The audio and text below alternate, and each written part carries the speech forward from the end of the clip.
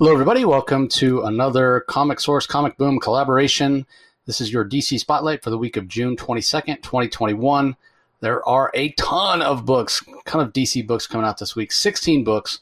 We're going to be talking about everything except for The Dreaming Waking Hours, number 11, which I hear really good things about, but I've never read a single issue.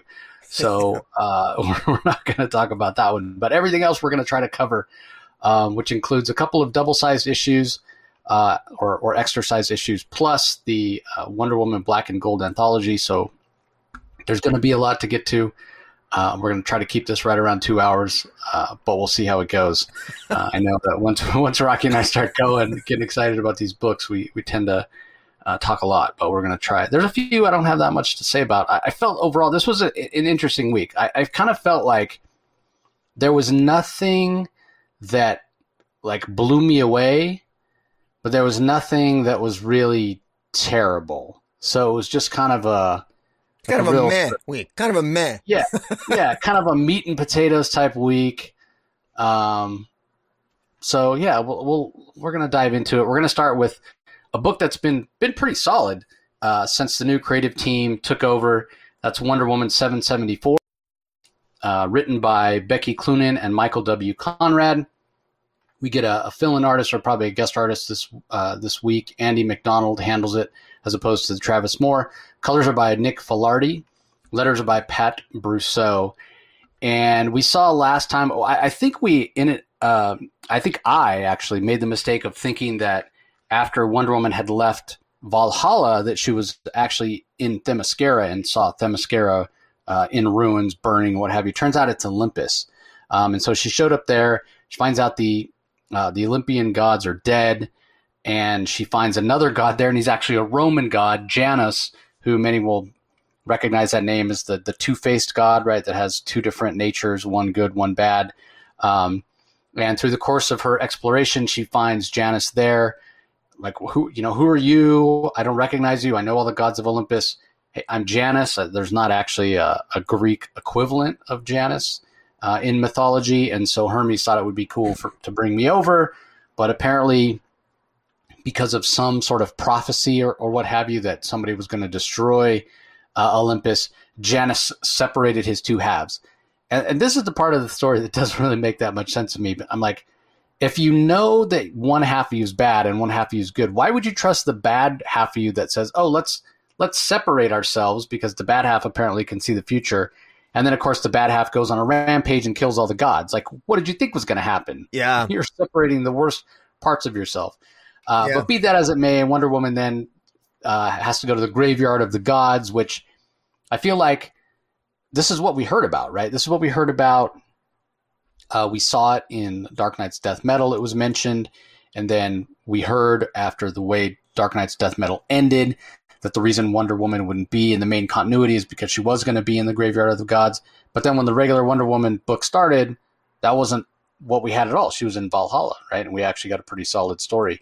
It's almost like, in a way, that was set up because it does sort of tie in to this here when she returns to Olympus and all the gods are dead. I mean, maybe it was a way to take her off the game board so that the gods could be killed, because if she was on Earth or she was in Olympus, in Themyscira, she would have known that Olympus was in trouble. She could have gone there to stop Janus. So maybe Janus is the evil side of Janus, being able to predict the future, manipulated things, sent her to Valhalla afterlife instead of sending her to Olympus or somewhere else.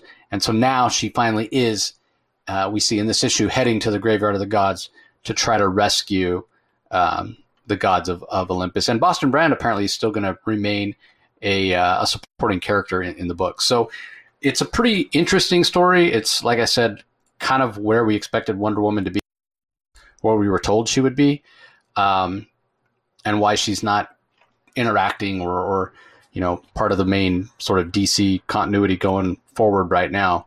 And will she be able to save them or not? One of the things I do like about the story is it really is showing how powerful Wonder Woman is. And there's been various stories over the years that have done that, some better than others. But when you think about it, and especially when you think about how long-lived she is and how strong, I mean, she's supposed to rival Superman, but personally, I never think of her as somebody as strong as Superman, right? She's a secondary in terms of power level. She's secondary to him in my mind. And this story is kind of changing that. And I think it should, because I don't think I should. And again, that's my own preconceptions that I bring to the character. I recognize that. But she really is just as powerful as Superman, if not maybe more powerful. And so I do like that is being sort of pushed to the forefront. As far as the Andy McDonald art, I mean, Andy McDonald is a solid artist, and he can draw some really strange things at times. But I don't know that his art is suited for Wonder Woman. I mean, the art's fine. I have no particular complaints about it. Other than Wonder Woman doesn't look as feminine as I kind of prefer her to look. And again, just a personal choice, but I have no problem with any of the storytelling or the transitions from panel to panel. The line work is it's a little heavy for my taste, but overall I thought the artwork was solid. I think where it shines the most is in the colors.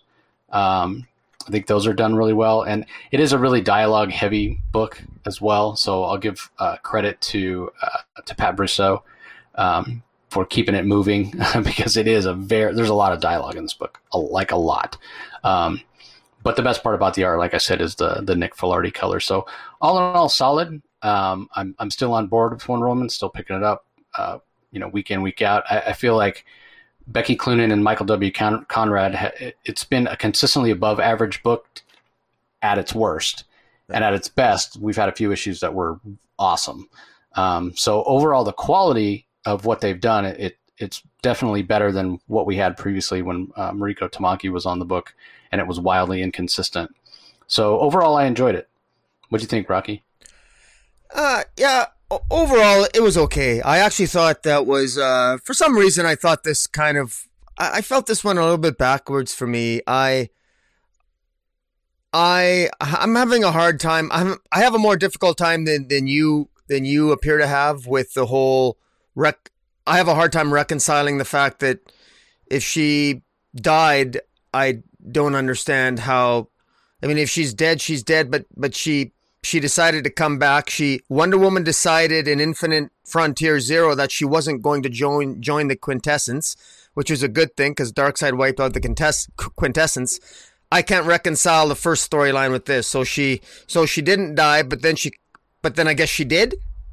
Or she didn't join the Quintessence, so that means she didn't die. But yet she did die, and she comes back, and instead of going to Olympus, where she should have gone if she died, she went to Valhalla, which was the Norse god heaven, Valhalla. But she wasn't, because this Roman god Janus switched places with her, and Janus's evil self sort of switched places with her, and destroyed all the gods of Olympus, and now all the gods of Olympus are in the graveyard of the gods. I don't understand the point of Wonder Woman going to the graveyard of the gods. If the gods are dead, she doesn't have the power to resurrect them. Like, if they're dead, they're dead. If the gods are already dead. Wonder Woman doesn't have the power to resurrect gods, does she? I don't understand this. I don't understand this, and maybe there's, I don't know, maybe I just, this whole thing just seems, I don't understand the continuity here. I'm trying to make sense of it, how it fits in with Infinite Frontier. It doesn't make sense to me. I don't understand, if she finds the gods of Olympus, they're dead. So how can she bring them back? Or she's going to bring them back from the graveyard to the gods to Olympus. Why? So they can live out the afterlife on Olympus? Well, they're in the graveyards of the gods. Is the graveyard of the gods that bad a place? It's called the graveyard of the gods. Isn't that where they're supposed to go? It's called the graveyard of the gods. I don't understand it. It's not adequately explained. And by the way, I've read Wonder Woman for decades, and I always struggle with her mythology. So I'll happily fall upon my sword on this one. But I found this extremely frustrating. I also thought Deadman was an idiot for not being honest with Wonder Woman up front. He knew about the destruction of Olympus, didn't bother telling Wonder Woman, and he sort of apologized for that. I thought that was ridiculous. The art, I like the art. I actually like the rougher art. I like the rougher exterior for Wonder Woman because it reminds me more of the roughness of Wonder Woman Dead Earth by Daniel Warren Johnson. I really like that. So it kind of reminded me of that a little bit, some of that sensibility. But overall, I'm kind of curious to see how things end up. But, you know, I'm curious to know how this is going to reconcile with Infinite Frontier, because I don't get it. If everything matters, well, everything might matter, but I like to think everything's supposed to make a little bit more sense. But maybe I'm an outlier here. You seem to be able to figure it out better than I can. So, yeah, well, I mean, there were a couple of story beats that kind of sort of explained, I think, your two biggest complaints. Yeah, she chose not to be part of the Wonder Woman chose not to be part of the quintessence and was supposed to be returned to life. But the squirrel, he even said, maybe I hear a great warrior will need a place to stay, so maybe I pull string to get her in Asgard, all to save Yggdrasil. So I think the squirrel basically intercepted Wonder Woman on her way back. She was being sent back to Olympus, is my understanding, the way I'd read it. She was being sent. She chose not to be part of the quintessence. Quintessence used their power, and we're supposed to send her back to Olympus. Ratatosk, I think that's how you pronounce the squirrel's name, pulled some strings, got her to Valhalla in order to save the Tree of Life. Yeah. A squirrel did that. A squirrel did that. Yes. Yeah. Well, somebody must have owed the squirrel a favor. I mean, he said, maybe I pull string to get her in Asgard. Who knows who he? Yeah. I mean, maybe the squirrel has, the ear of Phantom Stranger or somebody else on the quintessence, and he got Wonder Woman sent there. So that whatever. I mean, it's fine. Yeah. I don't know. It's not important. The other thing, as far as the Graveyard of the Gods, and everybody, you're saying, dead is dead or what have you. Again, I'll point back to Death Metal, where Wonder Woman went to the Graveyard of Gods and was able to return, because here the good side of Janus even says you can't go to the Graveyard of the Gods. There's never any returning from that place. You'll never make it back. And Wonder Woman says, yes, someone told me that the last time I went there. So she's gone to the Graveyard of Gods and returned. And so I think that she believes that she can go to the Graveyard of Gods and resurrect the gods of Olympus, and save them is my thinking. Yeah. That's the way I read it anyway. I mean, no, that's right. I just, it just seems a little bit, it seems forced to me, myself. It seems a little bit convenient, but I hear you. No, it's, I read you. Yeah. I mean, whether or not they deserve to be resurrected or should be resurrected, I mean, that's a whole nother story. And they seem to be kind of jealous and petty at times and cause her no end of grief, especially Ares. So why wouldn't you just leave him dead? Whatever. As far as the backup story, it's that young Diana story that we've been talking about ever since the end of Future State in Wonder Woman. Written by Jordi Belair, art by Paulina Ganchot, colors by Kendall Good, letters by Becca Carey. We're starting to sound like a broken record here. It's an all ages Wonder Woman story, and it's very interesting in what it does. And the art is very cool to look at. It's very, all ages, kid friendly. But with all these crazy big ideas and complicated mythology and what have you, and I will give credit to Conrad and Clooney for continuing to mix mythologies. First we had Norse mythology mixed with Greek, and now we've got Greek mixed with Roman. That's really cool in building on sort of the background of Wonder Woman. I do like that. But it is pretty complicated and hard to follow. But then you throw this all ages thing in here. For 8 pages or 10 pages or whatever it is. It just doesn't make sense. That being said, the story itself is good. I mean, I like the story, even though it does tend to be a little bit narratively heavy as well, with the dialogue boxes, kind of like the main story is in this particular issue as well. But I do think it's worth reading, especially for younger fans of Wonder Woman. But man, as we've said before, hopefully they're going to collect this in its own kind of thing. Because I like where it seems to be going. It very much seems to be life lessons for a young Diana who's trying to find her place in the world. And, despite the fact that she's a princess and despite the fact that she has all this legacy and inheritance and expectations to live up to, she feels out of place and misunderstood and lonely at times. And so I think there's a lot of relatability there for young readers. Yeah. That no matter who you are, you can at times, deal with those sort of negative emotions. And I imagine that Diana's going to overcome them in a positive way. And again, I think that's a great thing for young readers to see. But I just don't know if young readers are going to see it when it's, buried behind a main story that's very adult themed. Not to say that the main story is super violent or has sexual themes or anything. It's just very complicated and hard to follow. And I think it requires a much more discerning sort of intelligence to understand it. So to put this all ages story in the back again, I'm not sure it's the right place. Don't agree with it. So anything to add to that, Rocky? Not much, no. I will say that I do think it's a decent enough story about a young Diana learning a lesson. She's clearly there's a nefarious force trying to manipulate her emotions as a young child, trying to get into her head and is being quite successful at it. And she's being manipulated and she doesn't realize it. And that's the point of the story. And I think it's a good one because I think, obviously young readers can probably relate to that because they don't know who to trust and they feel lonely at times. And so I think it's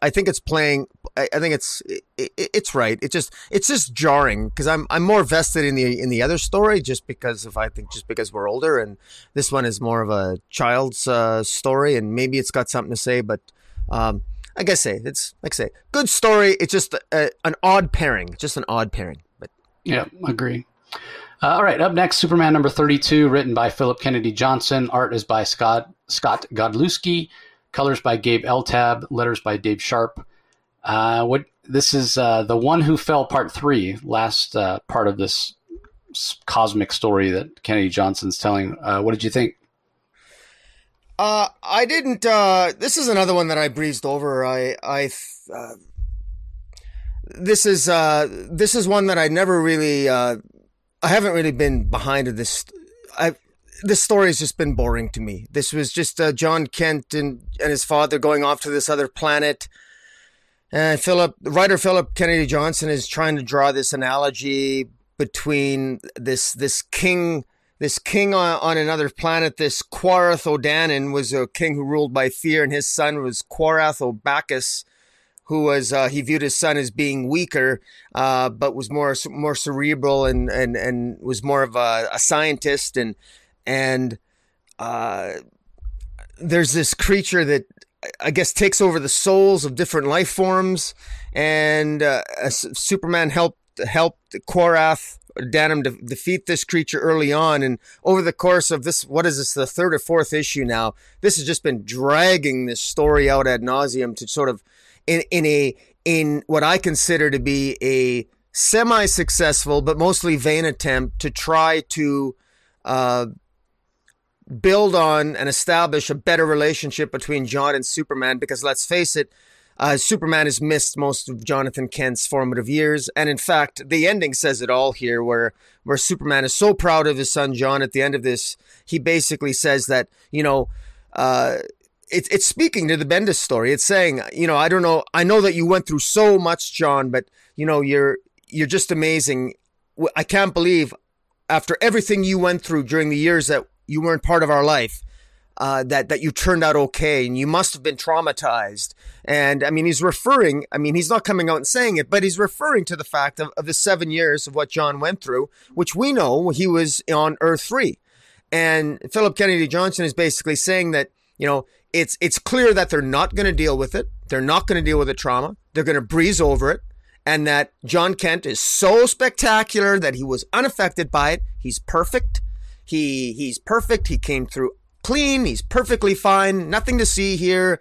I had nothing worth reading about. I had no traumas from my experience. I'm just a perfect Jon Kent. And not only that, now I got an extra power, even though I only got half my half my genes from my father. I got an extra vision power because now I got hypervision, or some hyperviolet vision that my daddy doesn't have. So I'm even better than my dad.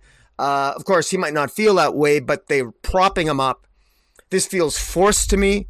This feels unearned to me. This feels like, well, we're not going to take the time to naturally develop this relationship. So we're just going to force it. And that's how it feels like to me. I still, obviously you can tell by my review that I have some residual feelings from us being deprived of a young super son. But, but this was okay.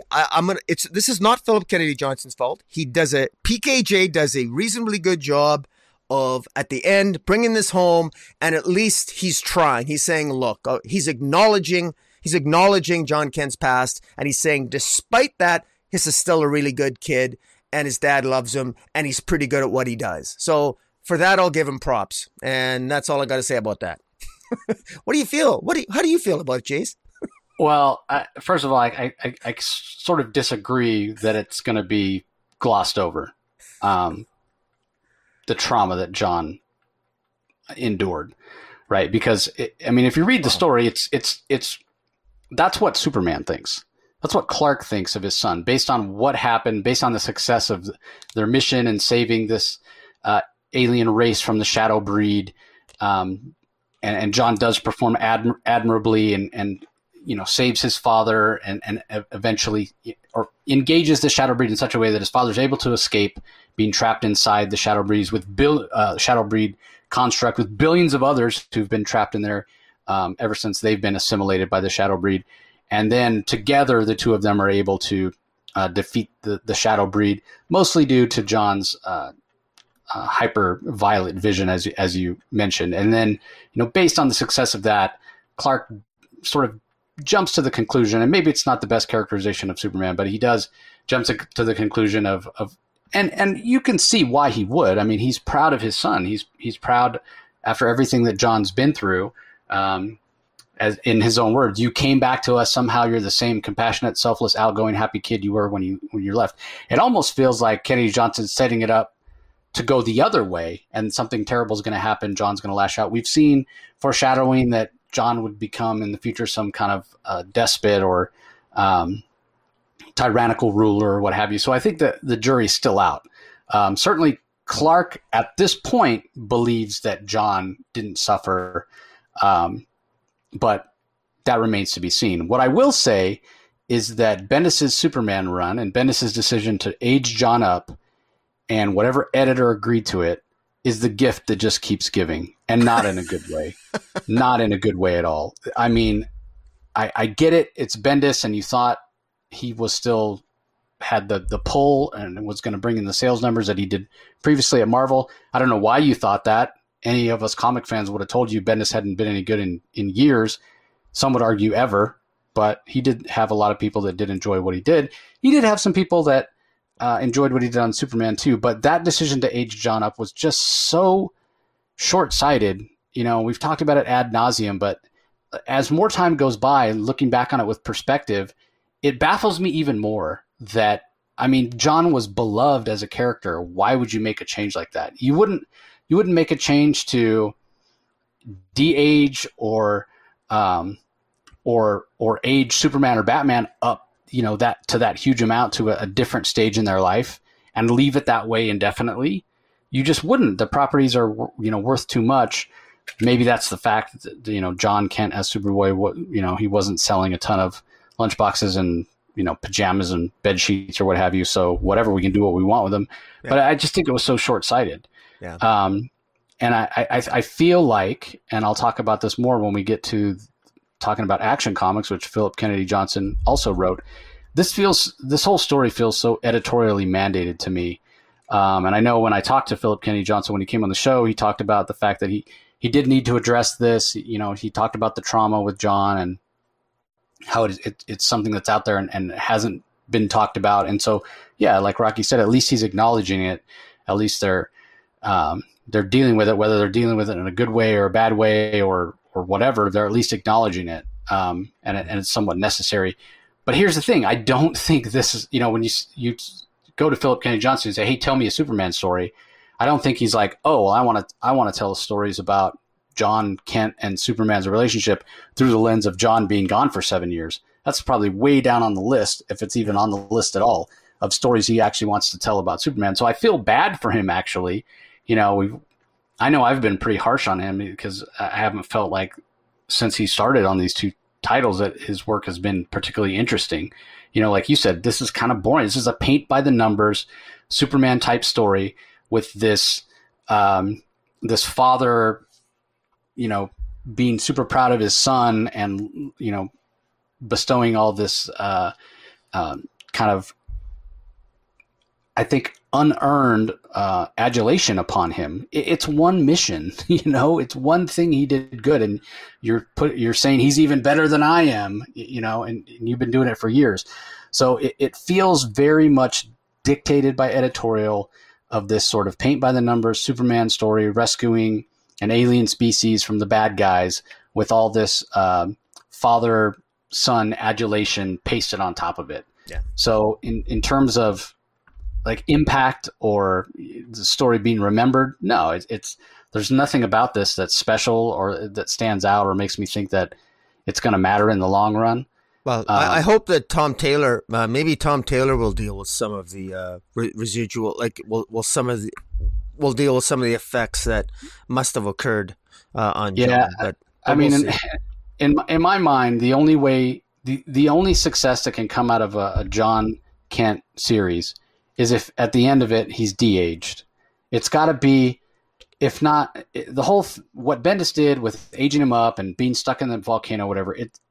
If it can't be completely erased, and just go back and say with time travel or whatever, a crisis, whatever, and say no, it didn't happen anymore. If you can't erase it, then at least go back and give us back a Jon at a young age so he can grow and mature and have memories of those same years that can, in his mind, sort of replace the trauma that he went through. In my mind, and I know that, it's the whole thing about give the fans what they want or what they need, not what they want, whatever. But in my mind, that's the only way to fix it. There's no other way to fix it other than undoing it. It is such a bad idea. And I don't know why DC is so reluctant to undo it. Philip Kennedy Johnson came on the show and he talked about how, you don't want to disrespect the previous writer and just undo everything they did. Like, I totally get it.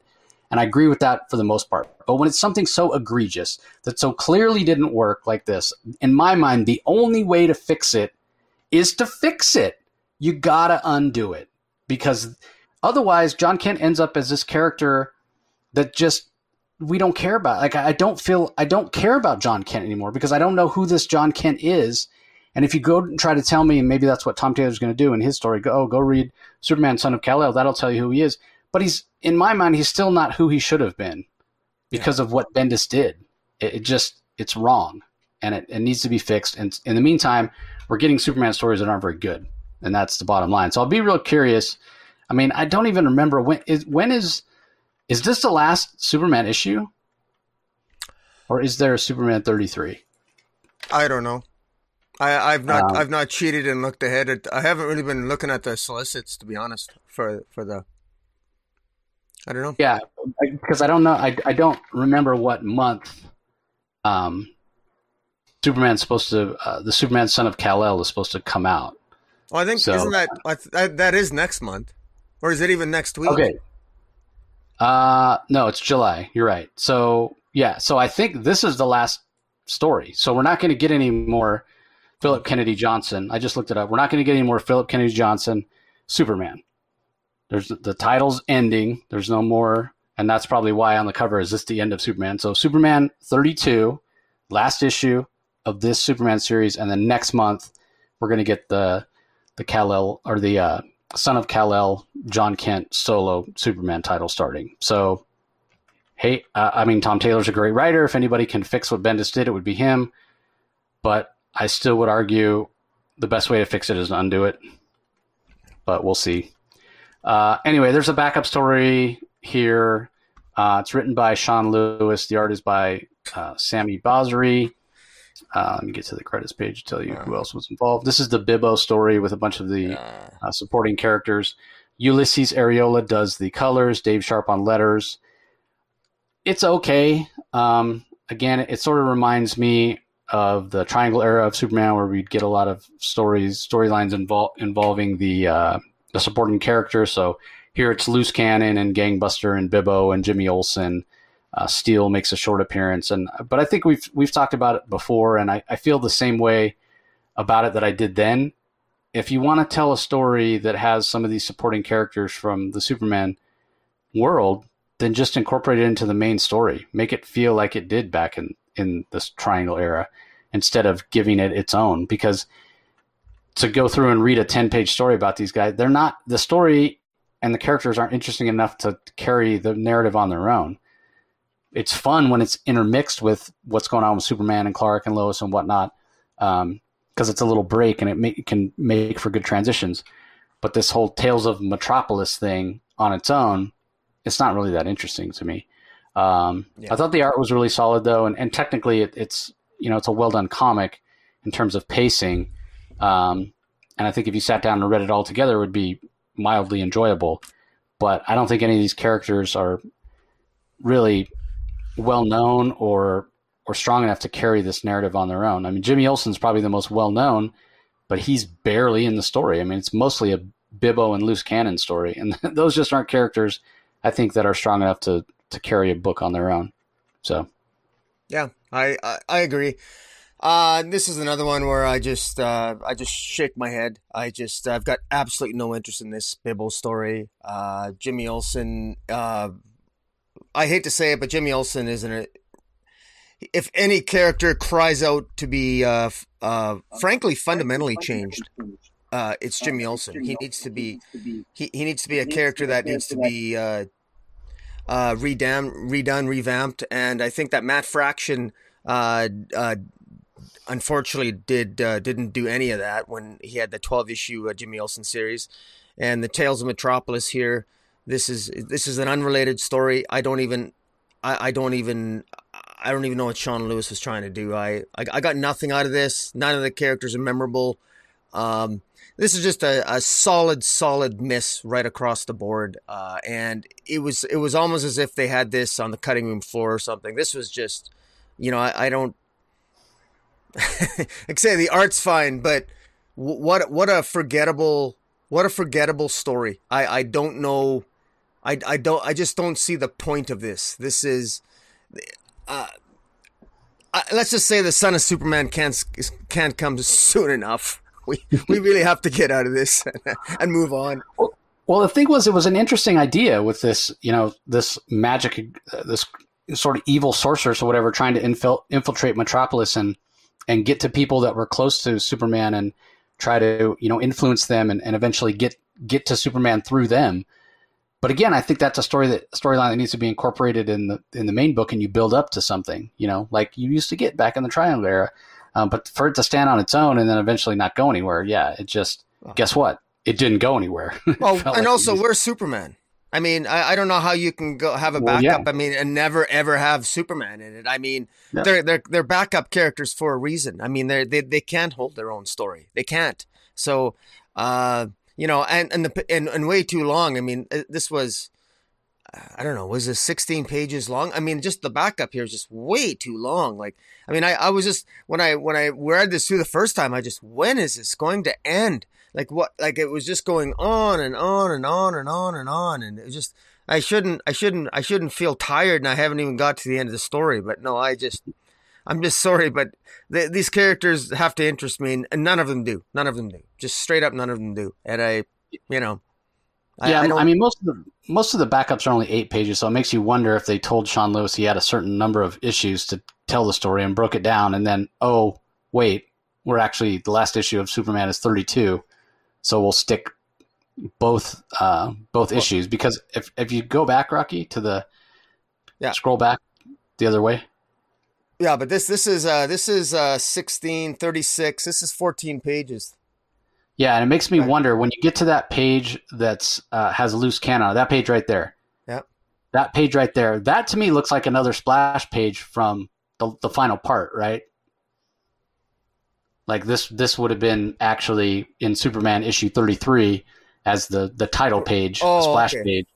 And so they actually put maybe 2 of them together.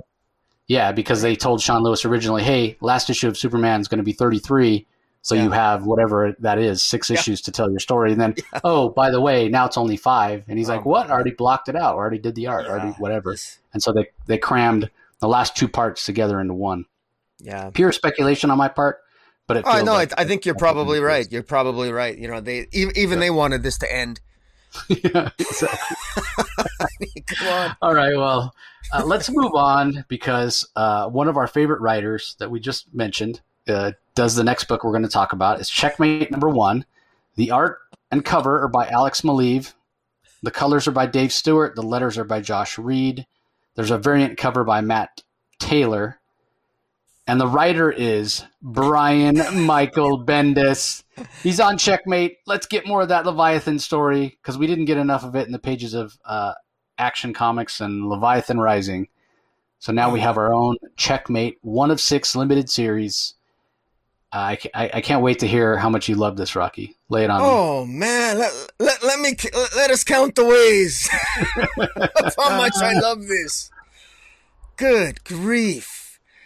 Yeah, just let me get my bearings here. Okay. Yeah, well, you know, the habit Bendis has this he hasn't really done he's done the same thing that he's essentially always done. It's like he continued from where he left off. You know, once again, where Leviathan is like this powerful, great, just super like genius level operative, and you know, he's destroyed all the intelligence agencies on in the DC universe. Just to summarize.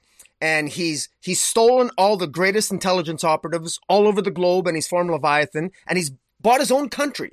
Somehow he not only stole all the best intelligence operatives from the DEO, from Task Force X, and from Shade and all these other organizations in the DC universe that we all know and love. And he's got all this money, and he bought the country of Markovia, and now he leads Markovia. He's sort of like the DC universe's Doctor Doom. I guess you could think of him that way. And instead of ruling Latveria, he now rules Markovia, and he's got this huge intelligence network, and of course everybody wants to take him down, and in particular Talia al Ghul.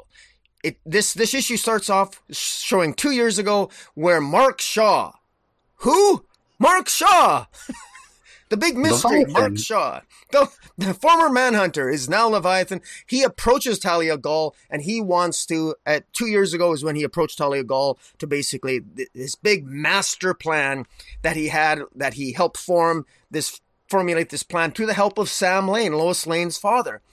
And the plan was to essentially utilize all the various intelligence agencies, destroy them, and then take their best operatives. And the pompousness and the arrogance of this Mark Shaw is extraordinary, and the arrogance of Bendis writing this is even more extraordinary. And you know, this is jumpy from a structural point of view. This thing jumps from the past to the present to it's jumping all over the place, and nothing. Literally, we learn absolutely nothing that we didn't already know from the previous 2 series. We learn absolutely nothing. Damian is infiltrating.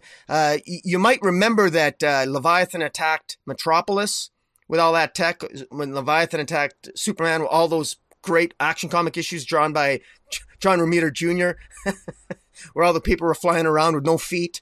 Remember that? Yeah, of course you don't. You want to forget it. But apparently Leviathan crashed a lot of ships, and some of this tech was captured, and now Damian he's checking out some of this tech, and he runs into his mom, Talia al Ghul, and of course she's there too.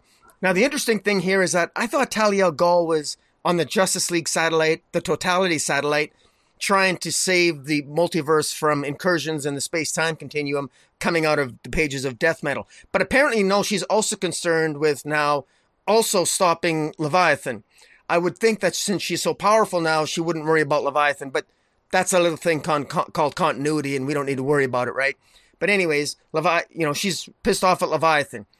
Apparently, Steve Trevor, also in the present, Steve Trevor is in an old abandoned church somewhere in Metropolis. He's meeting up with the rest of Checkmate. And we got the members of the Checkmate are Manhunter, Kate Spencer Manhunter, Green Arrow, The Question, Dr. Bones, Steve Trevor, Lois Lane, and this king. We don't know who this king is. We're not really sure who he is. It's kind of a mystery, and Lois Lane is a mystery. The dialogue here is atrocious. They're talking over each other's heads. They're asking the questions that we fans have, and nobody's answering the questions. Nobody answers a question directly. Nobody does. Lois Lane, they even asked the guy that they're supposedly working for, this King guy, what's your name? He won't say. He talks in circles. And this cute little banter back and forth, like, again, another 90s version of Friends. It's absolutely horrendous. We learn nothing. I have no interest in Leviathan whatsoever. To get even more astonishingly horrible about it, we get to a point where Talia and Damian are captured by Leviathan, and the dialogue goes absolutely nowhere. There's 3 pages of dialogue, and there's nothing.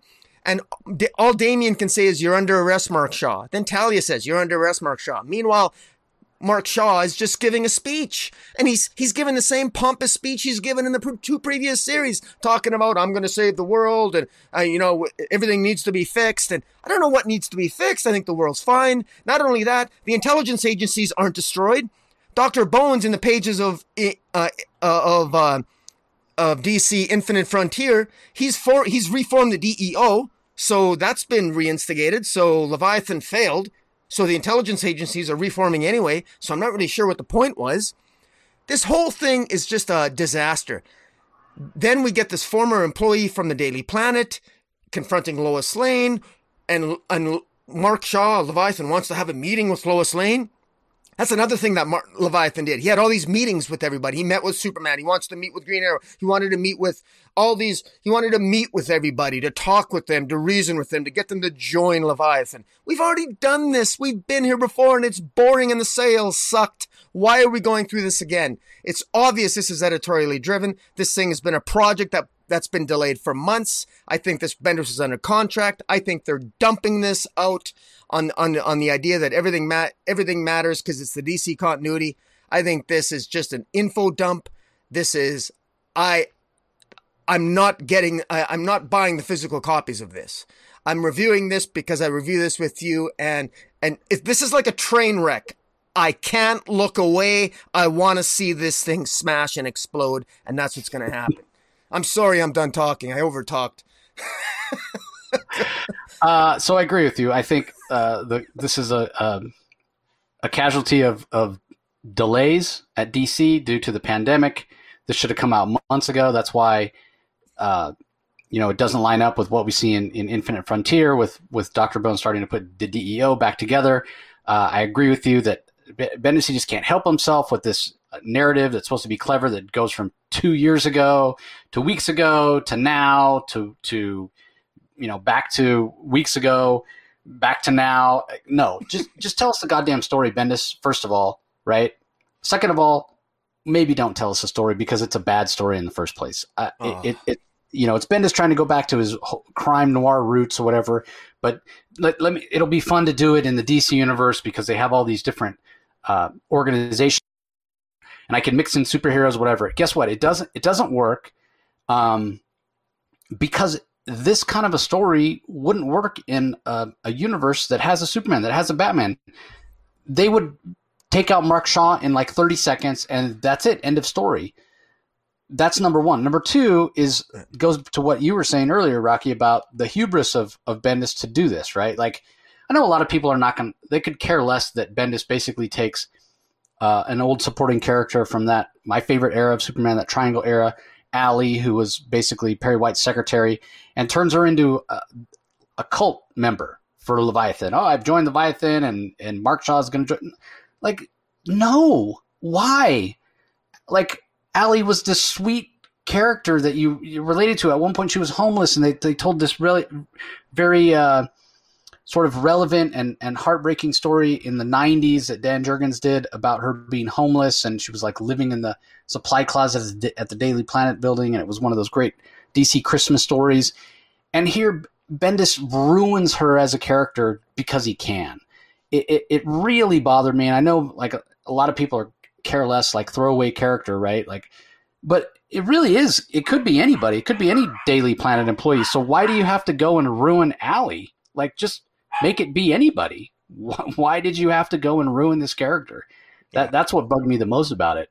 But you're right. I mean, we get no new information here. I don't understand why this exists. It's not any good.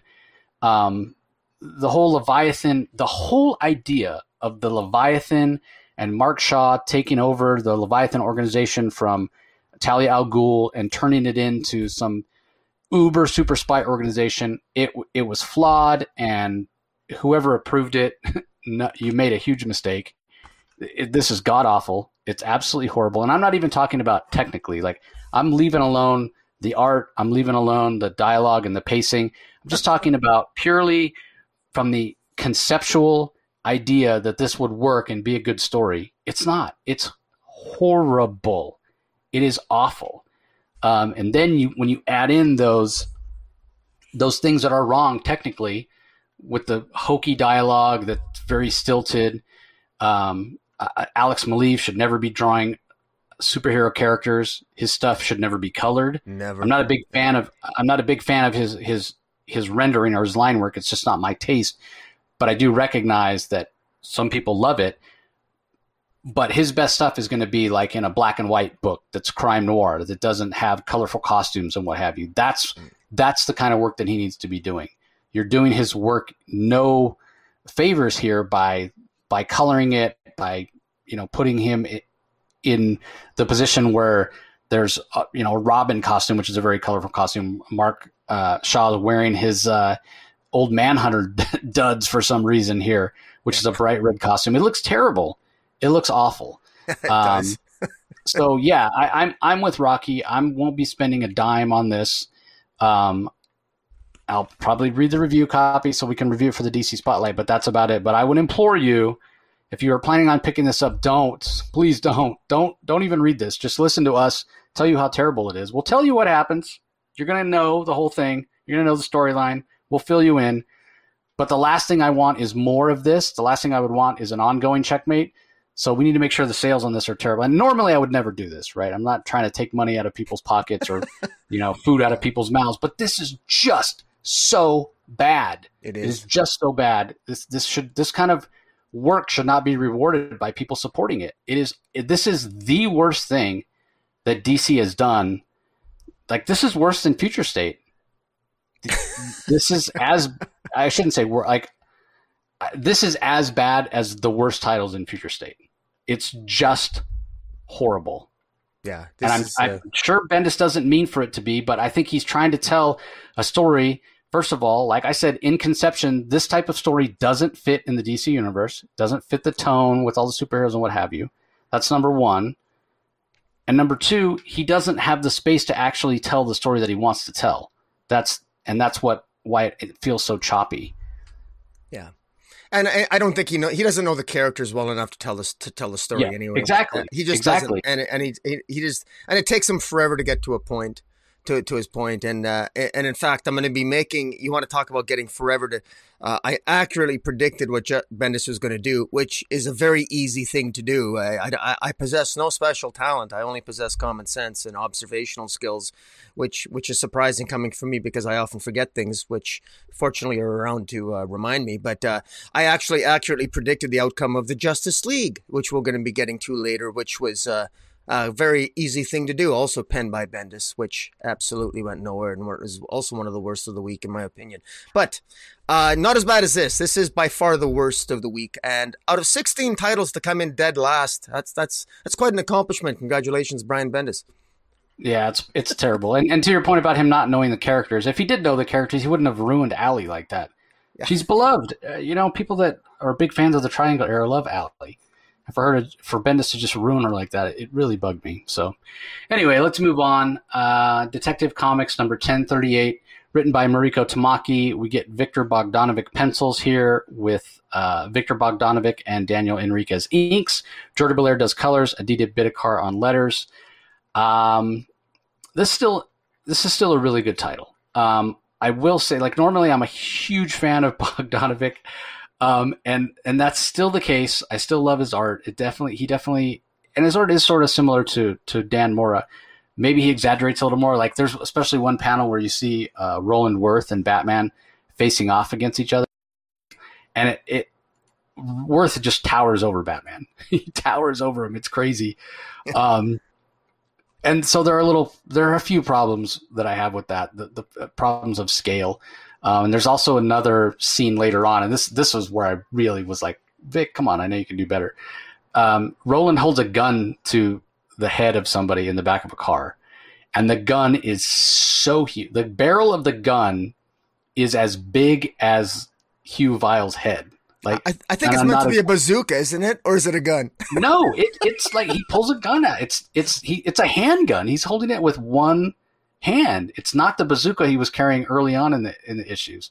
It's a couple more pages after that when Hugh Vile gets in the car. Yeah, a little bit. Yeah, right. Yep. One more. Okay. Yep. Scroll down just a little bit more, and you'll see a close up of it. Look at that gun. It is as big as Hugh Vile's head. I was just like, what gun is that? Where the barrel is, like, where do you even buy ammunition for that gun? So, I mean, again, I'm a big fan of Vic. I have some of his original art hanging on my wall, but that did take me out of the story when I saw that. I was like, whoa, that gun is way too big. That being said, the story continues to be a lot of fun. Bruce Wayne is sort of off the table right now, which I'm a little disappointed, because I think both of us had commented on how much we were enjoying the fact that Detective Comics had a Bruce Wayne narrative. And now that Bruce Wayne is wanted because he escaped from jail, 100% due to the fact that Roland Worth blew up the police station. But be that as it may, and whether it's a derivative or not, Bruce Wayne Fugitive obviously comes to mind. Bruce Wayne's off the table now, and it's just Batman. My opinion on Worth hasn't changed at all. He's a big bully. He's not a very smart person. And that is, and I think Rocky made this point last time. He's overcome with grief, and he must have more intelligence than this normally to have become as successful as he has. But he's so two-dimensional and tropey here, and maybe that's the point, and maybe that's why he's so easily manipulated by Hugh Vile, who, in my mind, has got to be working for Simon Saint and the Magistrate, and this is just more, hey, let's cause chaos and disorder in Gotham. Vile says as much. That he wants to cause violence and chaos, so that, and in my mind, if I hear that, I'm going to think, okay, yeah, because you want Mayor Nakano to sign up for the Magistrate, right? So it all ties into Future State. We all know how I feel about that. I'm not going to harp on that again, but overall, it's still enjoyable. It's still good, although this is probably my least favorite issue of Detective that we've had so far. But again, only because I didn't get any Bruce Wayne, and I had really been enjoying that. So it's been a little paint by the numbers. It's starting to get a little bit predictable, but narratively, technically, it's still a very good comic. The art is really good, despite the few moments of scale that kind of pulled me out of the story. But yeah, I'm still enjoying it. I think, other than Batman Urban Legends, which doesn't actually have that much Batman in it, but has an amazing Red Hood and an amazing Krypton story. Other than that, Detective Comics is actually my favorite Batman book that's coming out right now. So, yeah. Anything to add to that, Rocky? Not much. I think I agree. This is very well done. I like the work with. I actually like the one-dimensionality of Roland Worth. He is overcome with grief, and as Batman even said, with he knows somebody else is in play. Roland Worth is the type of guy that you can see him coming. He can see him coming a mile away, usually with a bazooka in his hands. I thought there's some obvious corruption going on here. I think from a storytelling point of view, I think Marika Tamaki I think some of this seems to be a little bit forced in that. Everyone knows that Gotham City is corrupt in the higher levels, but it seems astonishing that Roland Worth is stopped by Lady Clayface. Assumes the image of his daughter, Sarah Worth, who died because Lady Clayface survived a day at Arkham Asylum, and then ultimately she saw Sarah be murdered, and so she assumed the image of Sarah, and that's sort of what. When Roland confronts Batman in the cave and is getting the better on Batman, when Lady Clayface shows up in the image of his daughter, that sort of calms Roland down and he gets arrested.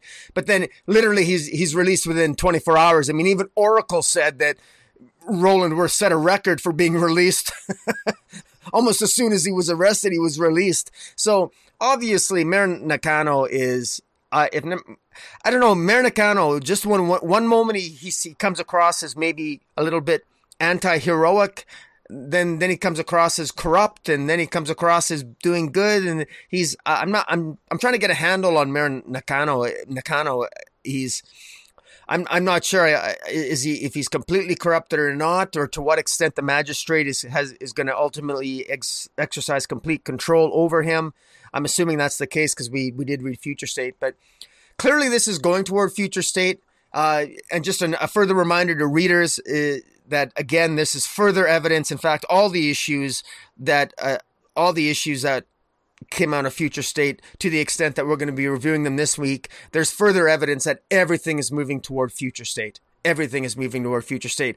I'm beginning to think that the future in Future State is in fact going to happen, because this really does seem like they were out of ideas after Dan Didio got fired, and they really are sticking with Future State, and I don't think they changed anything. We are literally headed toward what Future State is, and all the clues are there. Jace, you and I have been very blunt about it, that we've been generally enjoying DC, but it is almost unfortunate that we read Future State, in a sense that, because a lot of these stories are good. If this would be an even more exciting read, and we said this before, for Detective Comics, if we didn't know the outcome of Future State, because this is overall, it's a pretty good read. A little bit disappointed in this one, but the art's really good, and Marika Tamaki, this is clearly her best work at DC, is her writing Batman. So overall, pretty good, and I did enjoy the art, notwithstanding the size of that gun. Yeah. I'm still not 100% convinced that we're going to get to Future State. I feel like they're trying to make us believe that, but we may veer off at the last moment. At least I hope that's the case. As far as Nakano goes, I'm right there with you. I'm not sure. Is he in on it because he has that irrational hatred of vigilantes because of losing his partner and losing his eye, or is he just completely incompetent and over his head? I could see it going either way. There is also a backup in this issue called March of the Penguin. It's by Megan Fitzsimmons, who is a writer who I'm feeling like I need to start paying more attention to. I'm really enjoying the things that she's done recently. The art is by Carl Mostert, colors by Jordan Belair, letters by Rob Lee. And as the title indicates, March of the Penguin, this is a penguin story. And it's great. It's basically, the penguin has somewhat become a joke, right? Like at one point, they're making fun of him, saying, you're just this has-been who runs a dive bar, basically. Like, used to be public enemy number one, and now you're an afterthought, an over-glamorized dive bar owner. And the Penguin is coming to realize that, and maybe he's going to throw his support and weight behind Roland Worth to try to kind of rise back up. So I don't remember at what point, the whole Iceberg Club started, and Penguin tried to, have that that sort of front of being legitimate. But it has sort of taken some of the shine off of him as a supervillain, right? Yeah. And so I totally agree that this is necessary. Let's bring back that idea of the Penguin as this sort of sadistic threat, as opposed to just this, sort of shady, trying to work both sides of the table, dive bar owner, to borrow language from the story. So yeah, I thought this was pretty good. Yeah, I agree with you. And just a quick note that one of the, I don't think it's just Penguin, but, with James Tynion in Batman, putting so much focus on new characters, he's introducing a slew of new characters that are frankly very interesting. And I personally am loving it. I kind of like the break. I'm glad we're getting a break for the most part from the Riddler, the Penguin, the Joker. More, I realize the Joker has a series, but what I'm saying is that I personally like that James Tynion gave us a lot of new characters in the Batman universe. I enjoyed that, and I like the focus on the newer characters. And but while we're doing that, I like the fact that this short story sort of alludes to the fact that, hey, the Penguin is, you're not going to forget about me. I'm a badass, and I'm not going to be ignored. And so, yeah, I mean, I can see it, because obviously, as we get more rogues gallery and more villains in Gotham City, there's more competition to rise to the top. And I'm sure Penguin is going to have his name in the hat to be at least in the top two, competing with the Joker. So. Yeah, it's the argument Batman, the argument has often been made that Batman has the best rogues villains of anybody, maybe with the exception of Spider-Man, you could make an argument for. But that's what makes me so mad that constantly all we get is the Joker. Like, there's so many to choose from, and all we ever get is the Joker. It's annoying. Anyway, the Carl Mostert art, I do want to, again, mention how incredible the art is in that backup. He does a really great job. So, all right, move on to Teen Titans Academy Part 4. The Brat Pack in X marks the spot. Written by Tim Sheridan. Steve Lieber is the artist on this. Dave Stewart colors. Rob Lee letters. Steve Lieber, his line work, I enjoy his art a lot more than I do like an Alex Maleev. But I do think that his art isn't necessarily suited for a superhero book, or at least not one as colorful and as with so many characters as this has been. We've had Rafa Sandoval doing the art, and he has a much more dynamic style. And I think his is better suited. All that being said, if you're going to have Steve Lieber come in and do an issue of Teen Titans Academy, this is the issue to have him come in, right? When it's the Brat Pack, who are these characters from, a lot of people remember them from the Gotham Academy series, where they're basically, they kind of fancy themselves as junior detectives. They want to be the world's greatest detectives like Batman is, and they're basically, this whole issue is they're having an investigation trying to figure out who Red X is. So it's pretty fun seeing them kind of go through and eliminate people. They jump to a lot of conclusions, and clearly they're young and inexperienced, but it is pretty fun. But at the end of the day, I'm going to say the same thing I said about this title in terms of when it had the crossover with Suicide Squad. The book is called Teen Titans Academy. So I'm ready to have that experience of reading a book where I'm getting stories and character interactions between the actual students of the school, and it feels like a school book, like Strange Academy or Deadly Class or Morning Glories or even Gotham Academy itself, right? Where it's focused on the students. And this does, but only 3 of them. And it's more focused on who Red X is. And Rocky and I talked about it before. The name of this book is Teen Titans Academy. It's not Red X. So I hope, and I'm starting to worry, because I said before, I hope this isn't like 18 issues of Red X, trying to figure out who Red X is and just beating us over the head with Red X, Red X, Red X. I don't care. Like, I'm more interested now because of what we saw in the latest issue of Suicide Squad, that I'm curious enough now to know who Red X is.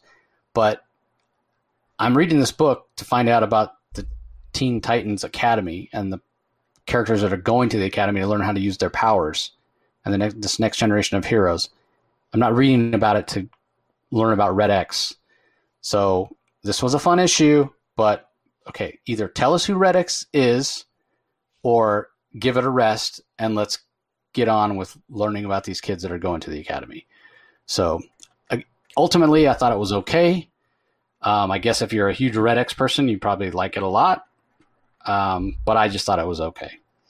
What were your thoughts, Rocky? Well, my thoughts are that the one consolation here is that this is absolutely more of, this involves a search for Red X. This involves the Bat Pack, which consists of Brat Girl, Chupacabra, and Megabat.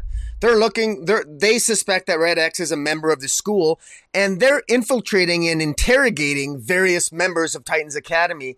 And it's through that interrogation and their investigation that we get to know the characters. So even though I, like you, I'm tired of Red X, the Red X mystery already, and I wish it would go away. It's not going to go away. We know it's not going to go away. In fact, we got a yearbook coming out next week, Teen Titans Academy yearbook that'll come out, and that's all filled with Red X. We got that in Suicide Squad. Red X is here, I think, for a while, but at least I think this issue, I think, had a more character development with some of these students. I felt I got to know these students more than I have in previous issues through their narration, through the exposition. I thought it was good. Through their investigations, they investigate. So we got the Batgirl, Chupacabra, and Megabat. They investigate Billy Batson, Tubi, Stitch, Matt Price, Brick Pataruso, and they explain all these characters. Miguel Montez of Dial H for Hero. We get snapshots of all these characters, and there's a great scene in here that I really like where they're spying on Billy Batson, and they see Billy Batson screaming on top of the building, and they're wondering what he's screaming, and of course we're thinking he's yelling Shazam, and he is. And what's interesting is that he yells Shazam. He gets hit with lightning, but he doesn't change into Captain Marvel. That's what's fascinating about that. Now, we know that ultimately, we know what happens to Shazam and Billy Batson at the end of Future State. And we know he ultimately ends up being, Shazam ends up having to guard the Rock of Eternity, the door to the Rock of Eternity, to prevent the unkindness from escaping. And in any event, we also know that at some point, the Bat Pack, we know from Future State that the Bat Pack, that these three, Batgirl, Chupacabra, and Megabat, they're kind of bullies. And we know ultimately that they're going to bully Miguel, who is of Dial H for Hero. They're going to steal his H-Style, and they're going to try to resurrect Roy Harper from the dead, thinking that he's dead, but he's not dead. And now, we haven't reviewed DC Infinite Frontier yet, but Roy Harper, so spoiler alert, we're going to review it coming up here, but all this is tied up. So we know that what these kids are going to do in their vain attempt to try to find out who Red X is, and in their bullying, we know that they're going to end up doing a lot more harm than good. And this is all tying together, but to new readers like you and I actually think this is kind of interesting at this point, but I've been here from the beginning. I think to new readers, this is a lot to sort of explain to new readers, but the story is there. I just wish it was more cohesive and just better put together. And I have to say again, I sound like a broken record, but starting off with Future State was a mistake in so many ways, because we got snapshots of the future that we didn't need, and I think take away from a lot of the surprises where this could be headed to. I don't know. I would have loved to have been the fly on the wall to hear the person who justified Future State. And again, we liked a lot of Future State, but I don't know. I don't know if it's a gift that keeps on giving. I think it's a gift that maybe has diminishing returns the more we read these ongoing narratives. But I like the art here. I thought that this was the best character development so far, and fingers crossed that it'll continue to get better. Yeah, that's another part of the reason that I think that we won't get to Future State, because it's got to be more interesting to think we're going to go there and then go in a different direction. Because of all this. So, I mean, obviously Billy's having trouble because, the Shazam persona, has to do with everything that we saw in Future State and whatnot. And so, yeah, it's got to veer off at some point. But like I said, they're probably going to wait till the last minute. Yeah. Anyway, let's move on. Infinite Frontier, number 1 of 6 is out this week. For some reason, and again, it's so annoying when they do this, there's no credits in the preview copy. And I'm guessing the credits are inside the front cover and we don't have that page. But it's written by Joshua Williamson. The art is by Zermanico. Colors are by Romulo Fajardo Jr. I don't know who the letterist is. I apologize for not being able to give them proper credit. But as far as the book itself, Rocky, what did you think?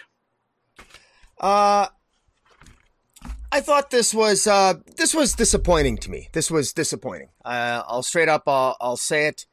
I was really hoping for a lot more substance. I think that I don't know. I mean, this we start off with a bang. I guess we got a ship that's rocketed to Earth, and we end up with a rocket ship crash landing in in a farm field, and in this wreckage is Flashpoint Batman. Now, when I see Flashpoint Batman, normally I would think cool. I would think of Flashpoint. Unfortunately, we had something called Tom King's Batman run, and when I think of Flashpoint Batman, I think of something very, very, very different, and I think of a corrupted piece of human garbage, because that's what Flashpoint Batman ended up being. He wasn't the heroic person in Flashpoint, but maybe he is now. If we can forget Tom King's Batman run, and DC probably wants us to forget that, because that's why they fired Tom King, but off Batman. But in any event, so now we got Flashpoint Batman crash landing on Earth 23, which is the same Earth where Calvin Ellis, President Superman, is, and President Superman is actually the leader of Justice Incarnate, which we know from Multiversity, they look after and protect the sanctity of the multiverse. And that's very, very important. Now, what's interesting is that we know from Grant Morrison's Multiversity that Justice Incarnate, they protect the sanctity of the multiverse.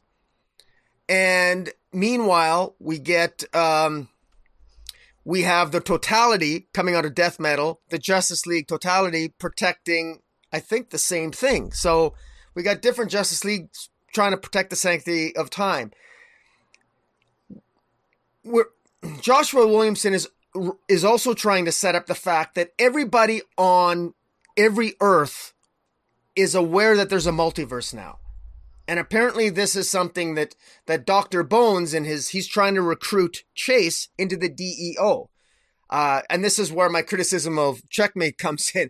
I mean, Leviathan was unsuccessful. The DEO is back. Dr. Bones, Mr. Bones here, he's supposed to be a member of Checkmate, but he's also forming the DEO again. So I'm not really sure why we need Checkmate if we have the DEO, or I guess we're going to have more than one intelligence agency. In any event, he's recruiting Agent Chase for back into his fold, and we don't know why. He shows her a picture of something. We know from the digital series of Infinite Frontier that we're getting snapshots of various heroes and origins in the universe. We also got a snapshot here of Alan Scott talking to his son Obsidian, and they go to the Justice Society headquarters in Gotham City, and it explodes. Somebody destroys it, and they're fearful that his daughter Jade might be killed. And so now where's all this leading? Well, at the end of the day, the Justice Incarnate on Earth 23, they take Flashpoint Batman and they want to question him. And there's a great conversation where Flashpoint Batman asks to speak to the Flash, and the, President Superman says, "Which Flash?" And he says, "Barry Allen." And he says, "Which one?" It's like, you got to be more specific. This is the multiverse that we protect. And so something's going on here. Meanwhile, probably the biggest reveal is that we see Barry Allen of Earth Zero, and we know Barry Allen is now the new Flash of Justice Incarnate. So Wally West is at least supposed to be the Flash of Earth Zero's Justice League, and we know that Barry Allen is now the Flash of Justice Incarnate. He's been going around and he's been checking out all the various Earths in the multiverse just to check them out, following the events of Death Metal, just to scope things out. And he discovers Earth Omega. And the way that he gets to Earth Omega is that it's very difficult to get to Earth Omega because he's got to channel all the energies of more than one Earth. And it's very interesting that in Earth Omega, there's no frequency. So each Earth has its own frequency and its own vibration, except for Earth Omega, it doesn't. And it's a strange place, and what he finds on Earth Omega is the remains of the Quintessence. We know that Darkseid in Infinite Frontier Zero, he murdered all the members of the Quintessence, which consisted of a Guardian, of a Phantom Stranger, and oh my God, Hera, I think, and in any event, a whole slew of them. And Fortunately, Wonder Woman refused to join the contestants, so she wasn't there when the massacre occurred. Flash discovers this, and Flash also runs into another individual who, those of us who love a good crisis, know that Psycho Pirate is always part of a crisis. Psycho Pirate was there, part of the original Crisis on Infinite Earths when Flash died. And when Flash was resurrected in Final Crisis, Psycho Pirate was also present. And here we have Psycho Pirate once again coming forward, and he's working for somebody. We don't know who Psycho Pirate is working for, but they want to recruit the Flash to help them. My favorite part comes at the end, and this is the part I was alluding to when we were reviewing Teen Titans Academy.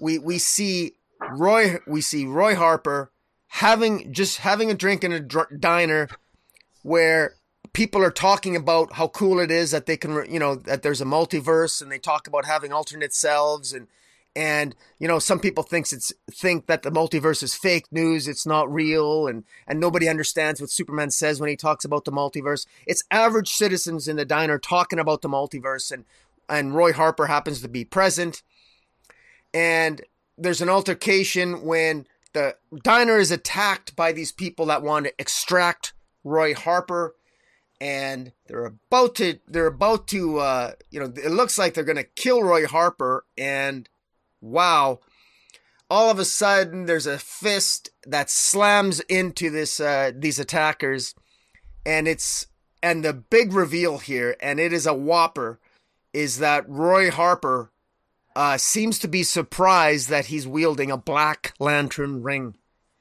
This is a huge revelation.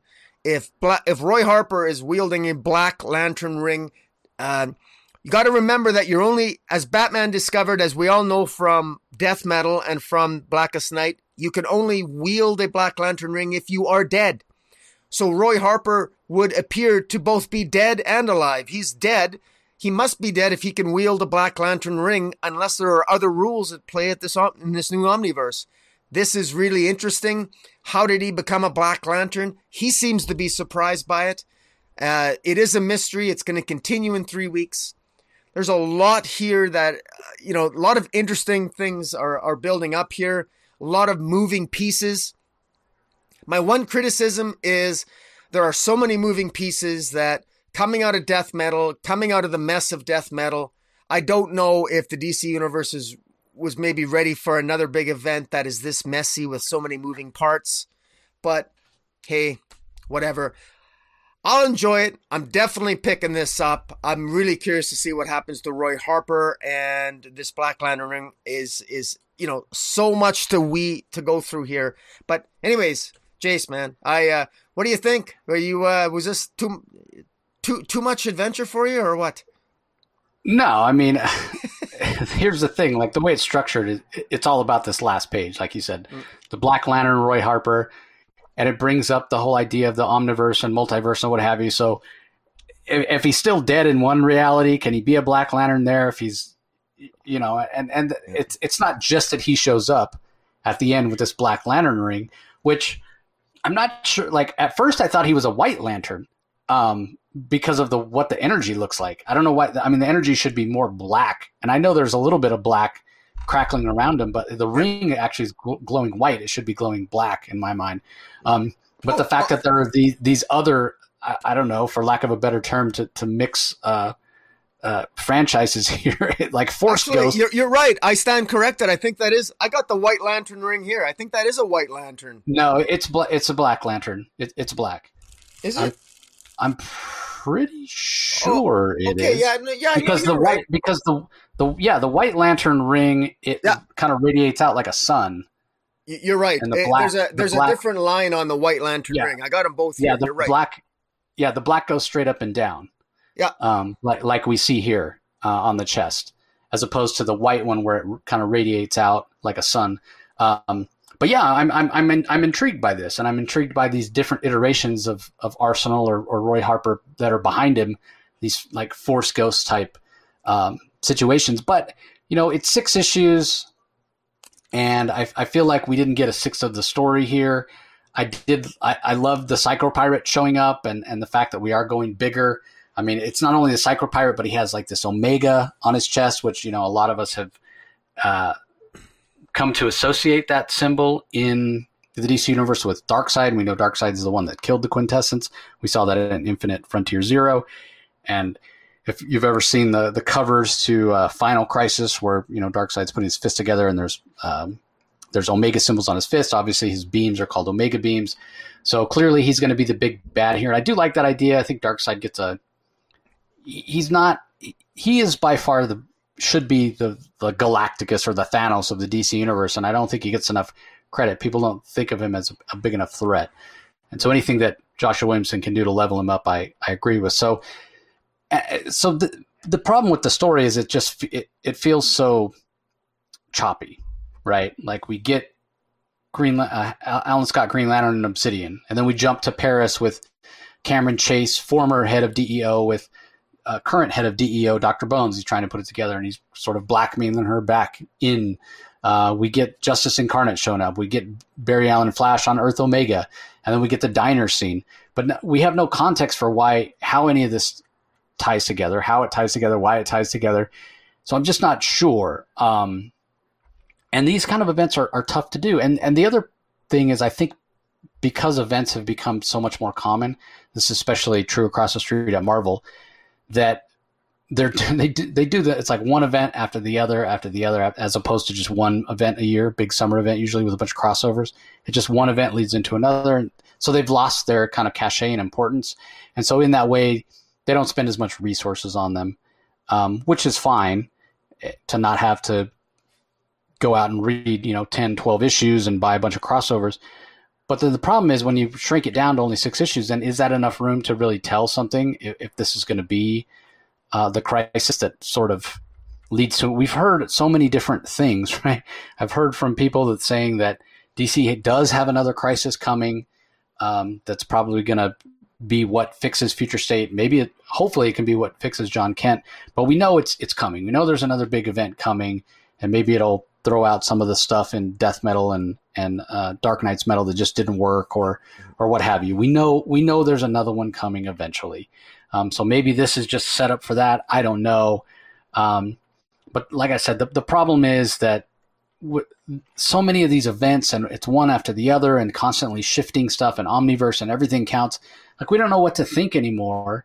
And it makes stories like this, which could be pretty interesting, and we feel like, okay, maybe we should be paying attention to it. It removes some of the importance, and it removes some of the impact of them, because why should I care about this? They're just going to change it next week, or whatever, 3 weeks from now, whenever it's over, when the next event comes along. And so that's disappointing to me. And it has nothing to do with this creative team and what have you. I won't even necessarily say it has. I won't put all the blame. Let's put it that way. I won't put all the blame on DC editorial either. It's just the nature of the industry right now. And it's unfortunate. And it has to do with the shelves being crowded. It has to do with variant covers. It has to do with speculators. It's an overall problem in the industry. And I kind of sound like an old man, I'm Clint Eastwood, get off my lawn. I'm hearkening back to a simpler time. But I just feel like in a simpler time, an event like this would have had more impact. It would have had, more marketing. It would be more important. But whether or not it's going to be a good story or not, I don't know. I feel like we got glimpses of a good story and an interesting story here. I think technically it's well put together. Some of the better writing and dialogue I've seen Joshua Williamson do. It's got interesting characters. I mean, having Roy Harper show up as a Black Lantern, that was the last thing I expected in this book. I think that Alan Scott, Green Lantern, or Sentinel, as he's been called sometimes, is an interesting character. Extant even showed up there for a brief moment. I'm always a fan of seeing President Superman. So yeah, I loved seeing Psycho Pirate, this new version of leveled up version of Psycho Pirate. So there's a lot of good parts here. Did it come together to create a cohesive issue? No. Does that mean that we won't get a cohesive story eventually? No, not necessarily. So it's kind of a wait and see for me. I'm going to be curious to hear what a lot of other people's reactions are to Infinite Frontier after it comes out this week. So yeah, I guess we'll see. And the art by Zermanica was solid. I enjoyed it. It felt dynamic when it needed to, and a lot of characters here. I mean, that guy is really he's earning his paycheck with this issue. I thought he did a great job. Yeah, I'm curious. I'm curious. Psycho Pirate has the Omega symbol on his chest, and but that symbol has been used sometimes to protect from the anti-life equation, but sometimes it might mean that you're infused with the anti-life equation. But because he's black and white, I'm wondering if he's against Darkseid or on the mysterious voice. Is it Darkseid or is it somebody else? So it's I read it as Darkseid. I read it as him working for Darkseid, but I guess we'll have to wait and see. Yeah, I think you're right. Anyways, fun stuff. Yep.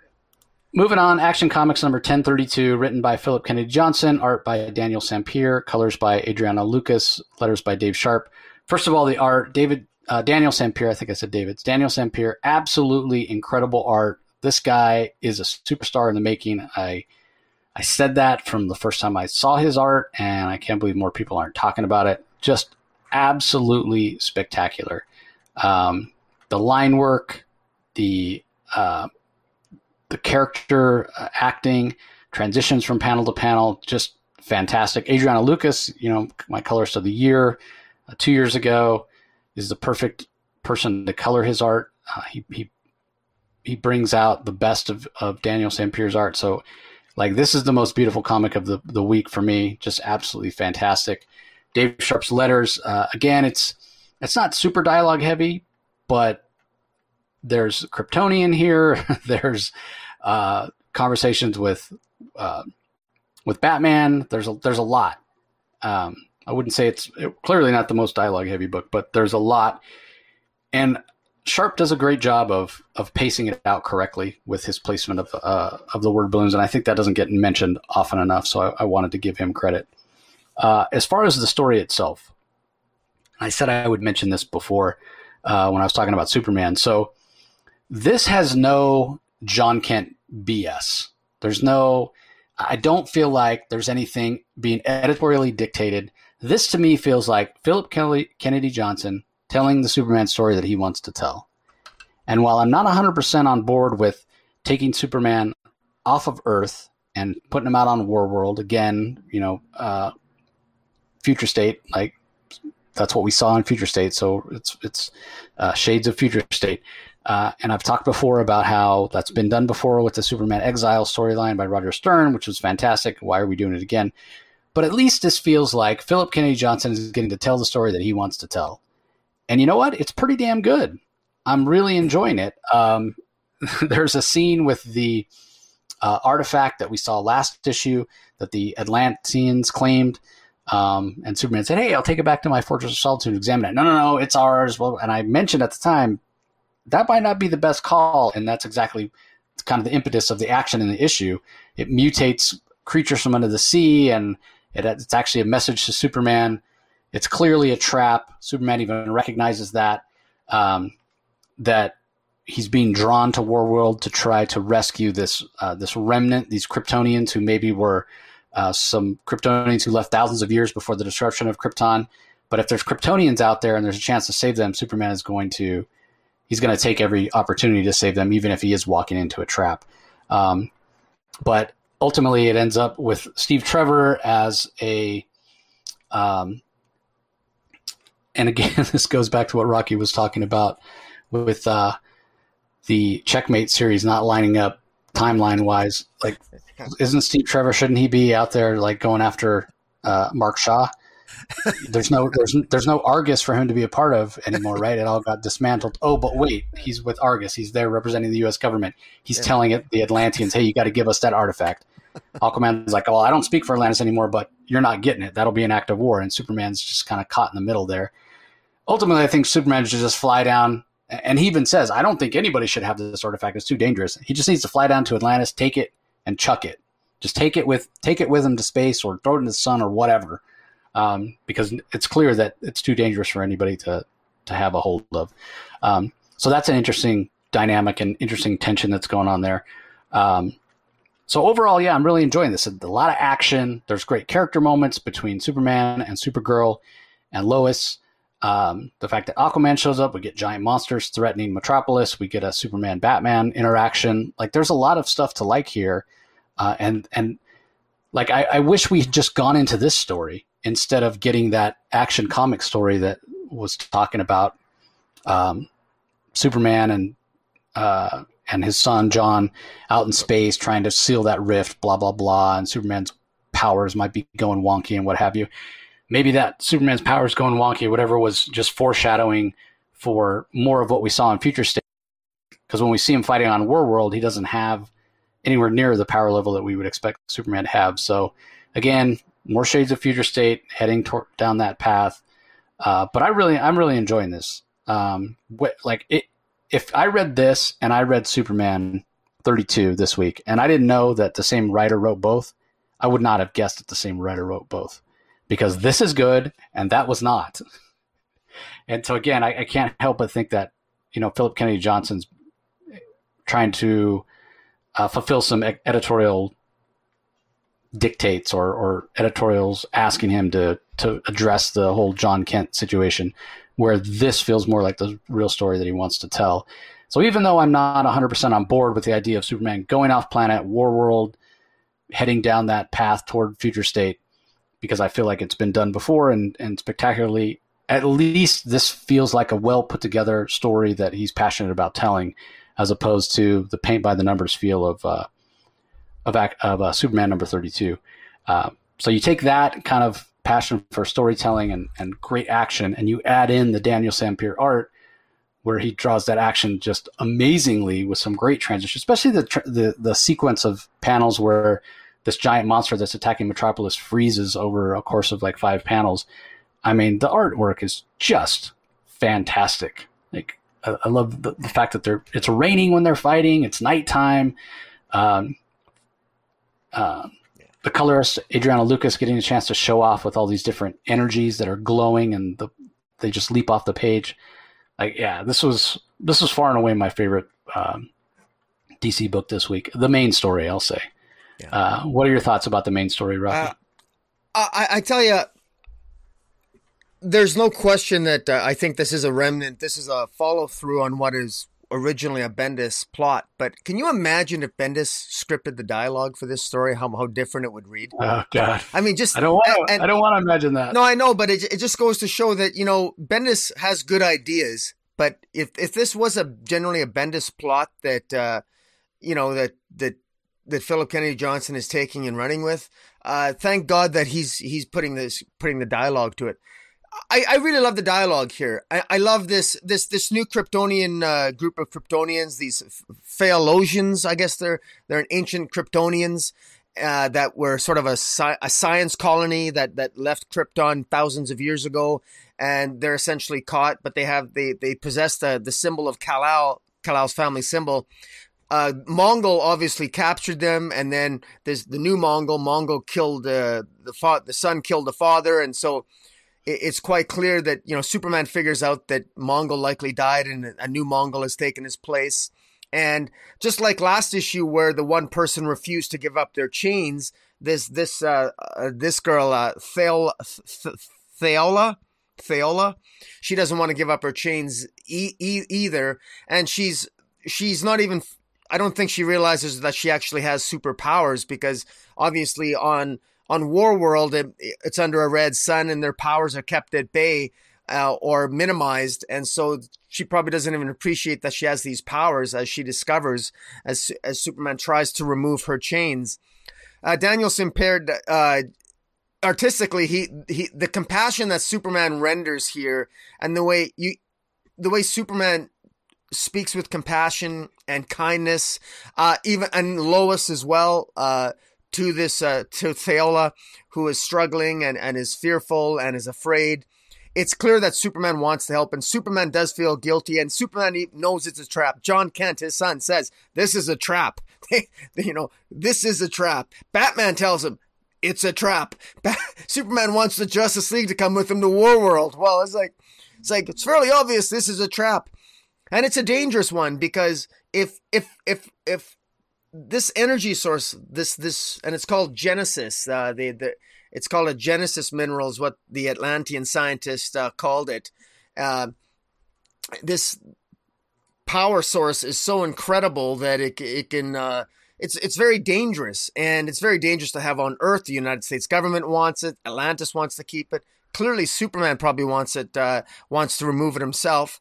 I'm curious to see at what point Superman's going to end up in War World at some point, and it's obvious why he's going there. He has to go there in order to give hope to all those people. It's now making sense what we saw in Future State. We saw Superman intentionally going to War World to fight in the gladiatorial arena. And why is he doing that?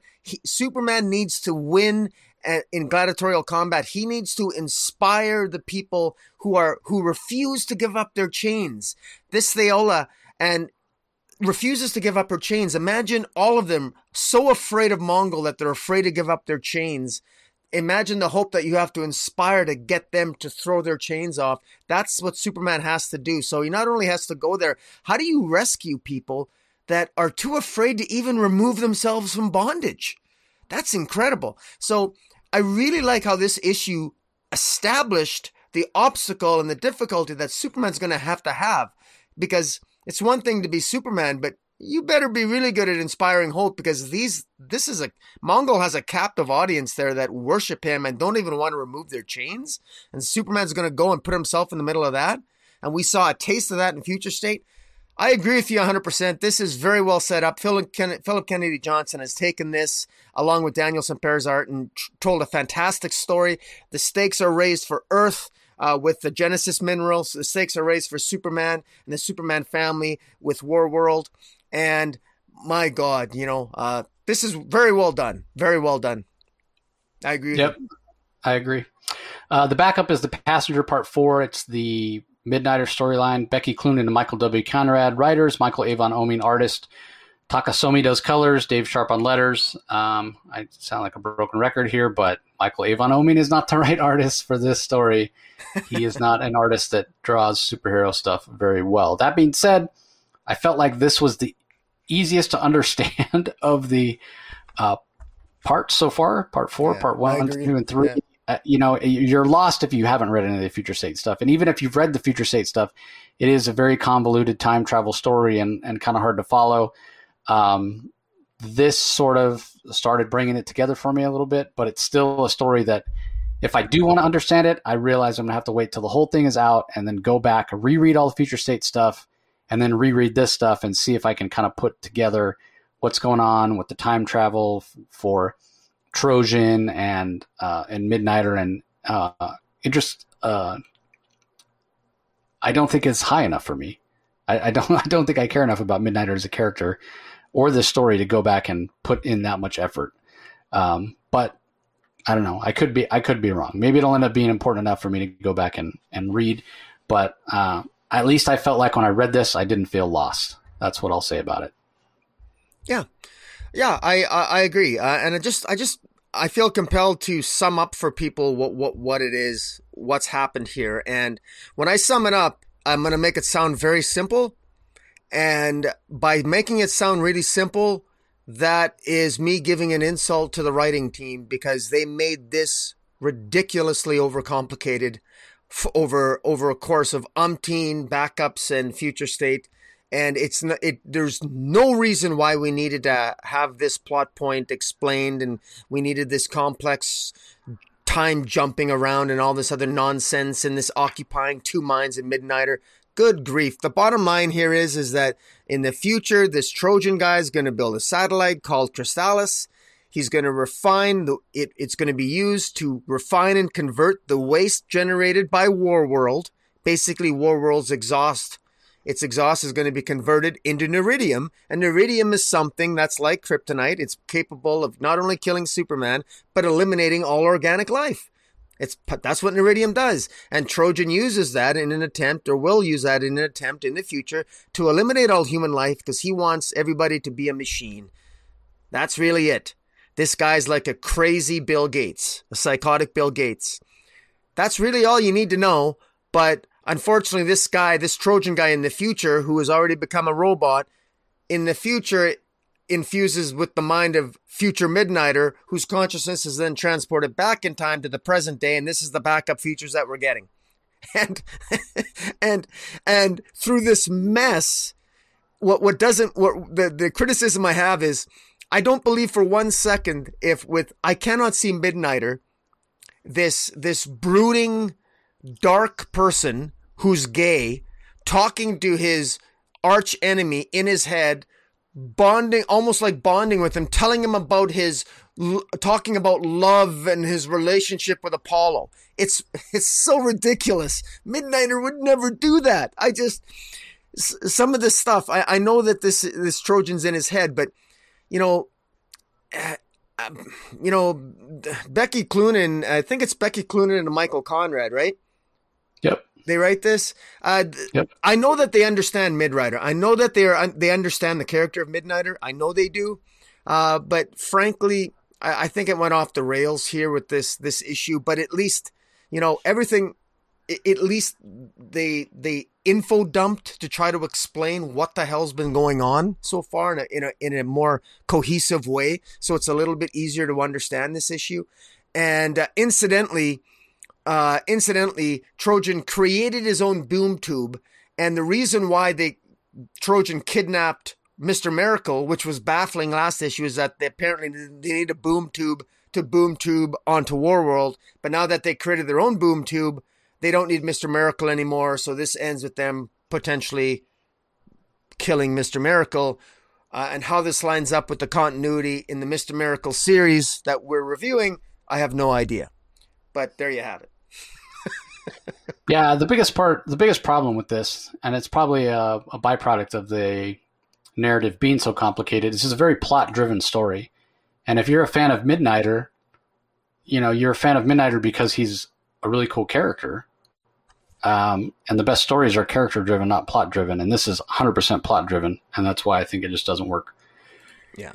Anyway, let's move on. Harley Quinn number 4. Written by Stephanie Phillips, art and cover by Riley Rossmo, colored by Yvonne Placencia, lettered by Ann World Design. I don't have much to say about this other than I guess Riley Rossmo's art's growing on me because I thought the art in this issue was fine. And other than that, other than the interaction between Harley and Solomon Grundy, which I really enjoyed, I didn't really have much to say. I just thought it was okay. And again, I'm not the biggest Harley fan. So yeah, it felt like Harley. It looked like Harley.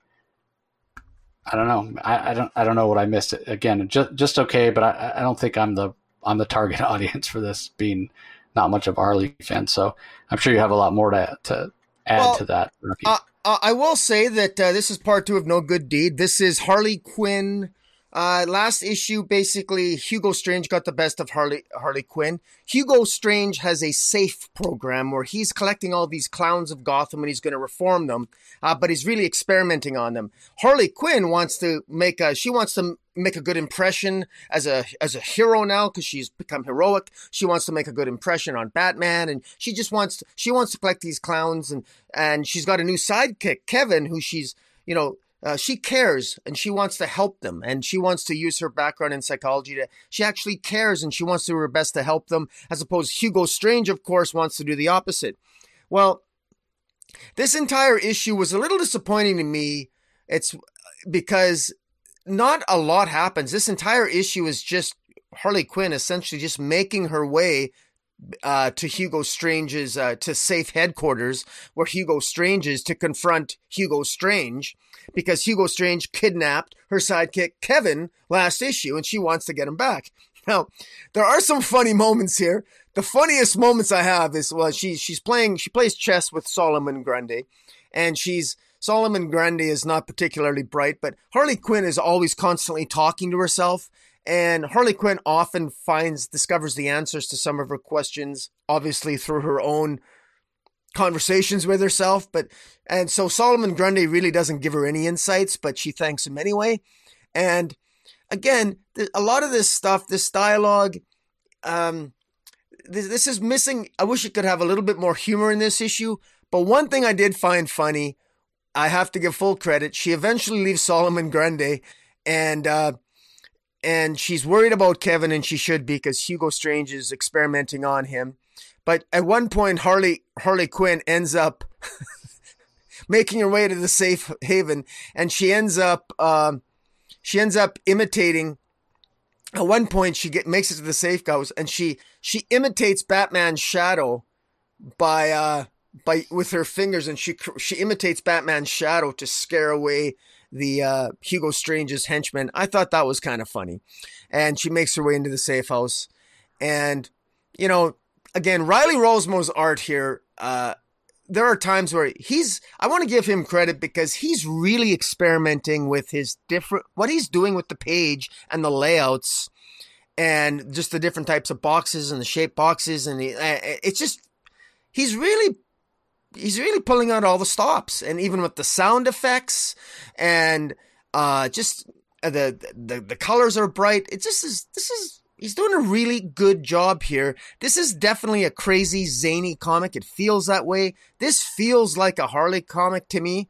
And even here, there's a great elevator scene where you see the elevator levels on the right side of the page, and it's an elevator fight scene where she's fighting all these minions, and it's just the color.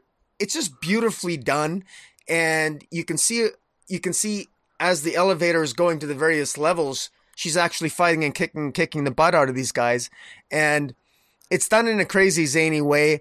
It's not as sexually provocative as it reminded me a little bit of the scene in Suicide Squad, the movie, where she was in the elevator scene, which was kind of interesting.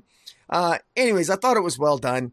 This isn't necessarily going to win anybody over to the series, this particular issue, but I enjoyed it. It continues with the story, and it ends with ultimately Harley Quinn confronting Hugo Strange, which I thought she was going to do at the beginning of this issue. So that's why I thought this issue was very decompressed.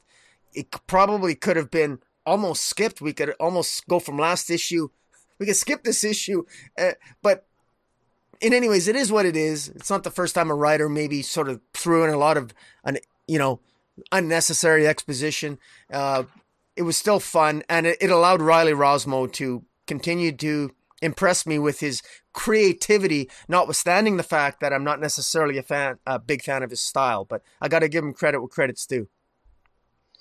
Yeah, I thought the funniest moment was Solomon Grundy correcting Harley on her ground when she says whoever, and he says whomever. that got a chuckle out of me. I forgot that. Yeah. Yeah. All right, moving on. Let's talk about Robin number 3 next, written by Joshua Williamson. Gleb Melnikov handles the art. Luis Guerrero on colors, which is interesting because Melnikov was doing the colors at first, and I commented, I wondered how long he was going to be able to keep it up. And then Troy Petrie handles the letters. So we know that last issue, Robin, Damian Wayne, was resurrected. It's Lazarus Island, so nobody can die there. And basically the rules of this tournament were laid out for him. They can't fight at night, and everybody basically has 3 lives, like straight out of a video game, right? Well, you want to talk about nothing really happening in this issue and being able to skip and move right on to the next one. That you could say the same thing for this Robin number 3. He strolls around and Ravager's trying to convince him he needs to make friends and learn how to relax, and that'll help his fighting somehow. Although he doesn't seem to buy that. And when he calls her out on why, she can't explain it. She just says, trust me. So it's not clear to me how him making friends or being able to relax would possibly exactly help him be a better fighter. And so eventually he leaves the beachfront party and heads up to this statue where he can sense that this is where the previous inhabitants of the island used to do their rituals. And who does he find there but Connor Hawke?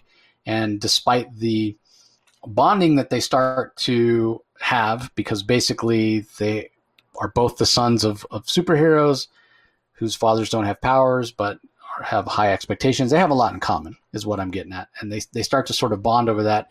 And then before, and maybe because of this, before they can actually become friends, one of the League of Shadows, Master Dusk, actually shows up, and Damian remembers him from when he was young, and he basically eggs them on to where they break the rules and they have a fight. And then Hawk is actually able to overcome Damian, which I find interesting since Damian's supposed to be the best fighter in the DCU.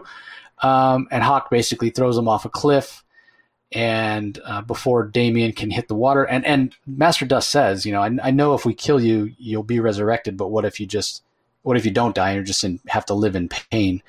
So they don't want to actually kill him. They just want to kind of incapacitate him.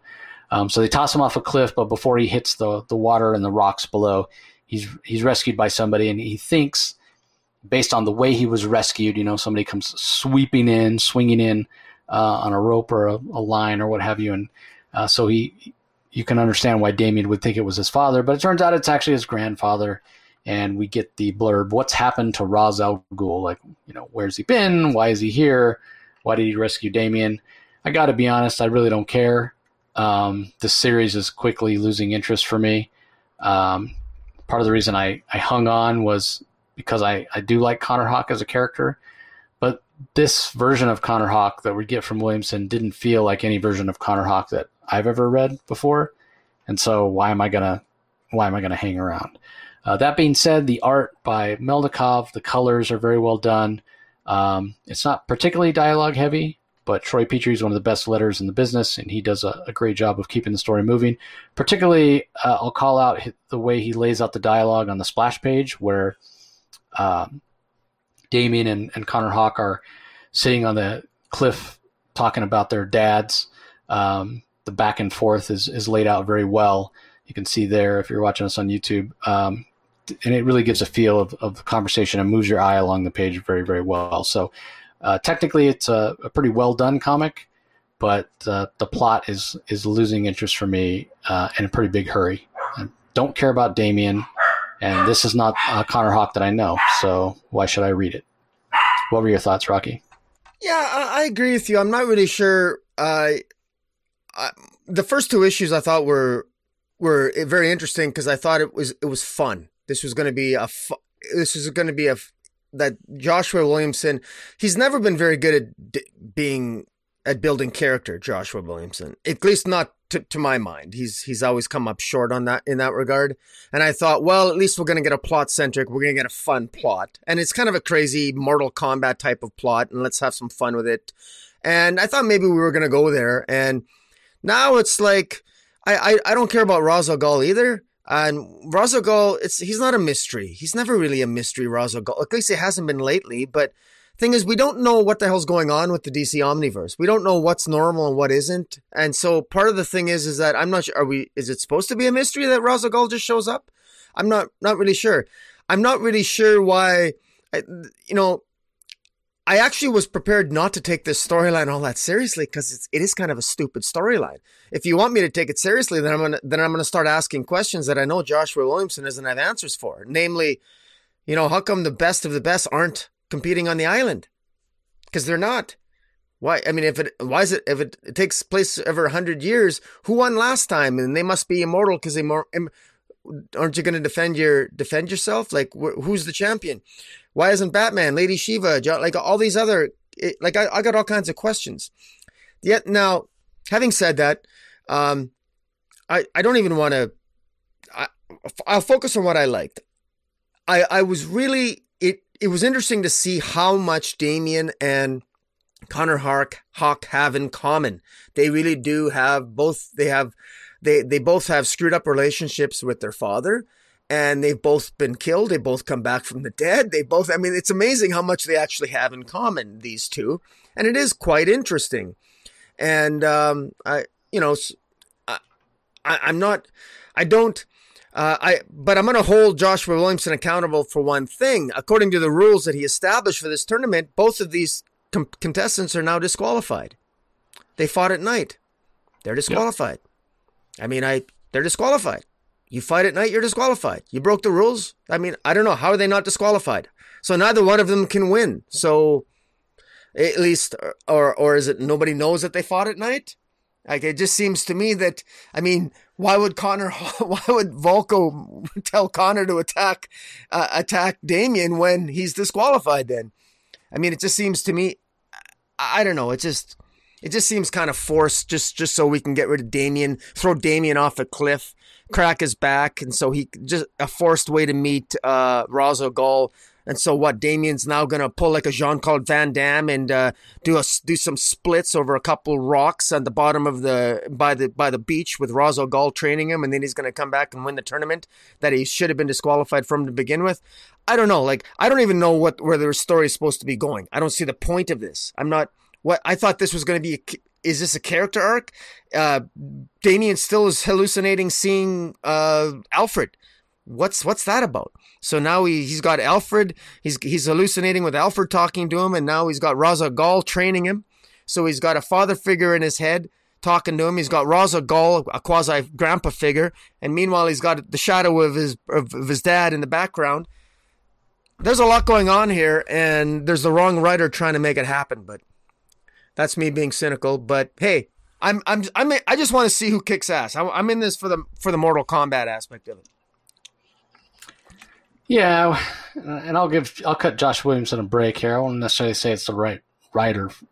Just to me, it's not, because I don't think it's a bad comic. It's just about a character that I don't care about. That's me. All right, up next, Mr. Miracle, The Source of Freedom, #2, written by Brandon Easton. Fico Asillo is the artist. We've got Rico Renzi on colors, Rob Lee on letters. I think the first issue really took Rocky and myself both by surprise. It was a lot better than we expected it to be. What do you think here of the second issue, Rock?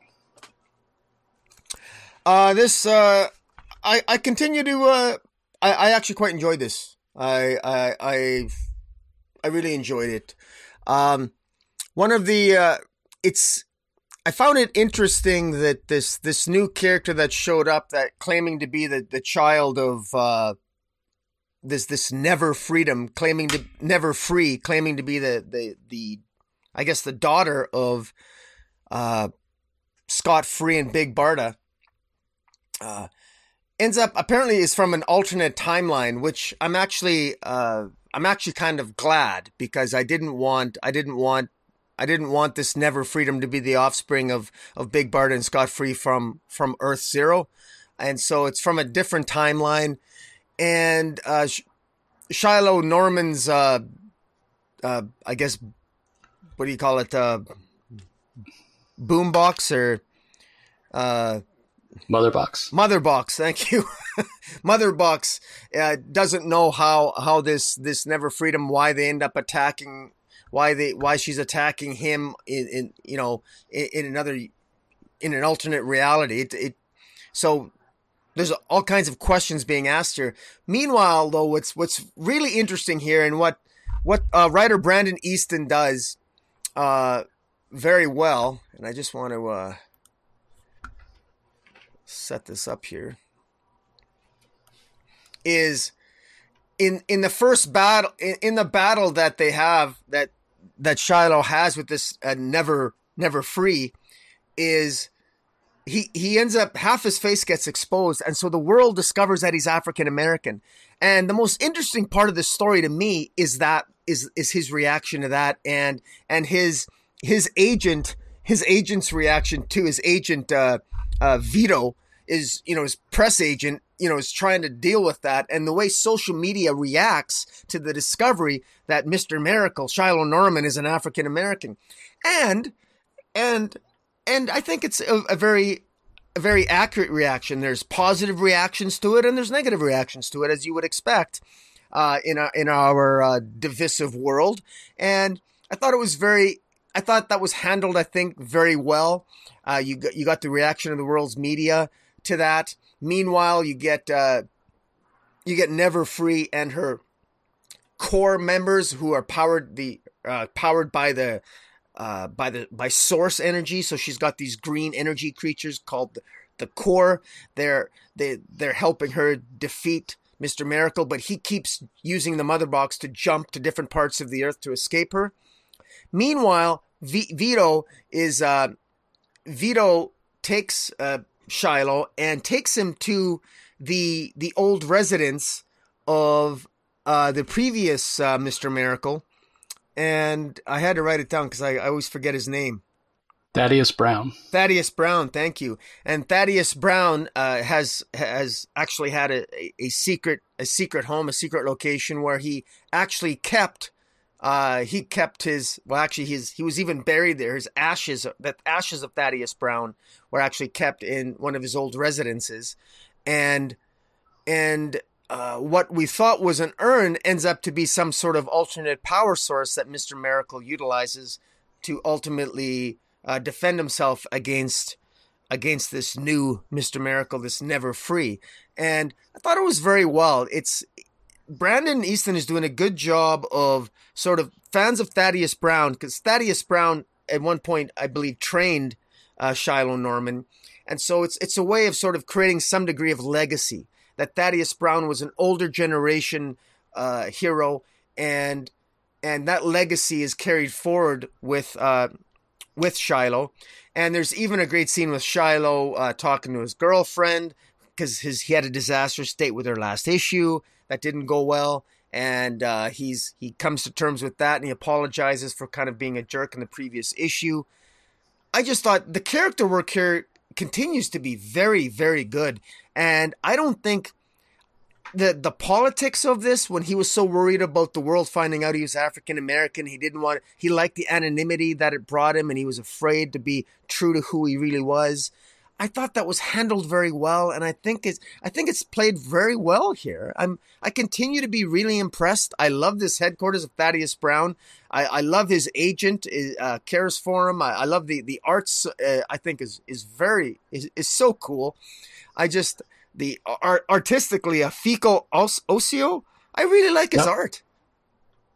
I really like his art, and yeah, I continue to be impressed, Jace. What about yourself? I didn't enjoy this issue as much as the first one. And and maybe it's just me nitpicking. Here's this guy. So Thaddeus Brown wasn't a hero. He was just an escape artist. He trained both Scott Free and Shilo Norman. And Scott Free obviously used those powers to become a superhero. And Shiloh's kind of taking a page out of that book. World's greatest escape artist and hero, as opposed to Thaddeus, who was just a showman.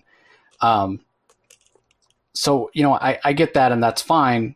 What I don't understand is, despite the fact that Never Free, which, first of all, I don't think Scott Free and Barda, not the ones we would know, would ever name their kid Never.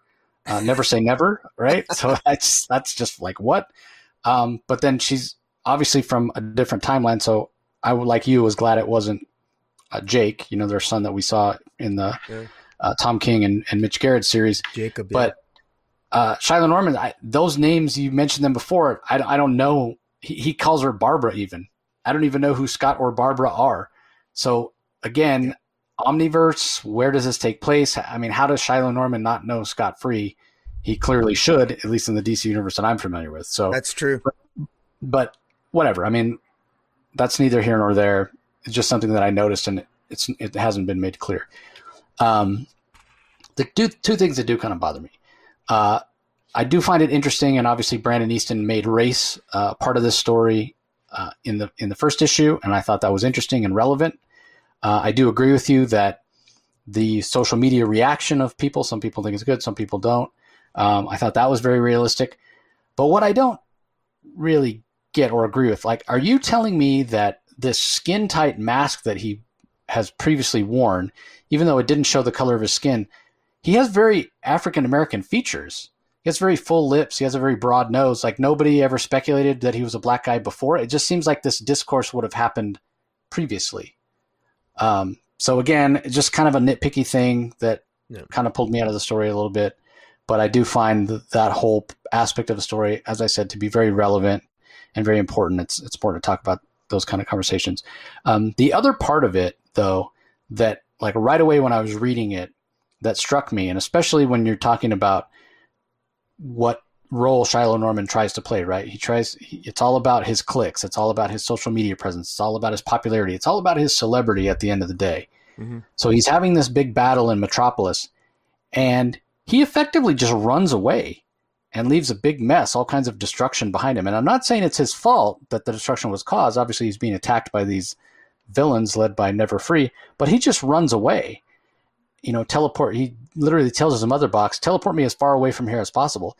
And I got to think somebody who's as plugged into celebrity and perception And we all know perception is reality in that world, the world of celebrity. Rumors start and they're not even true, and it can destroy your career.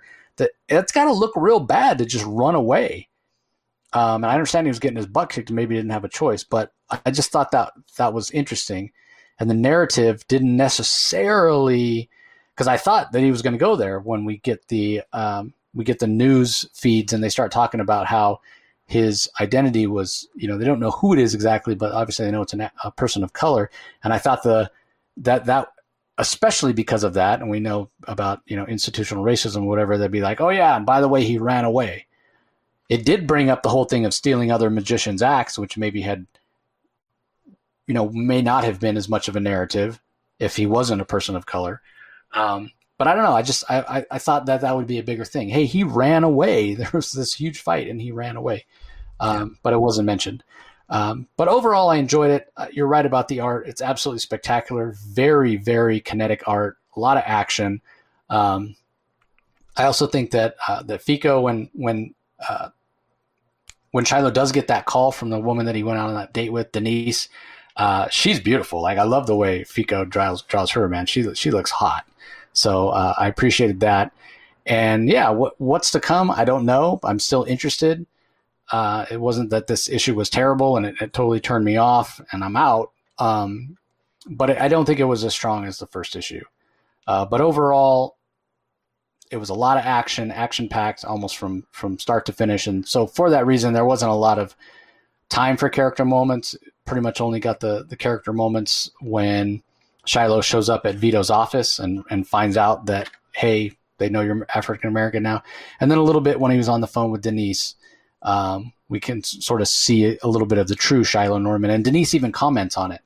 Like, oh yeah, this is the guy that I wanted to have a date with. Like, you're actually being real with me instead of just, spouting Hollywood nonsense like we saw him last time. And he apologizes, saying, yeah, I sort of forgot how to talk to somebody and kind of normally.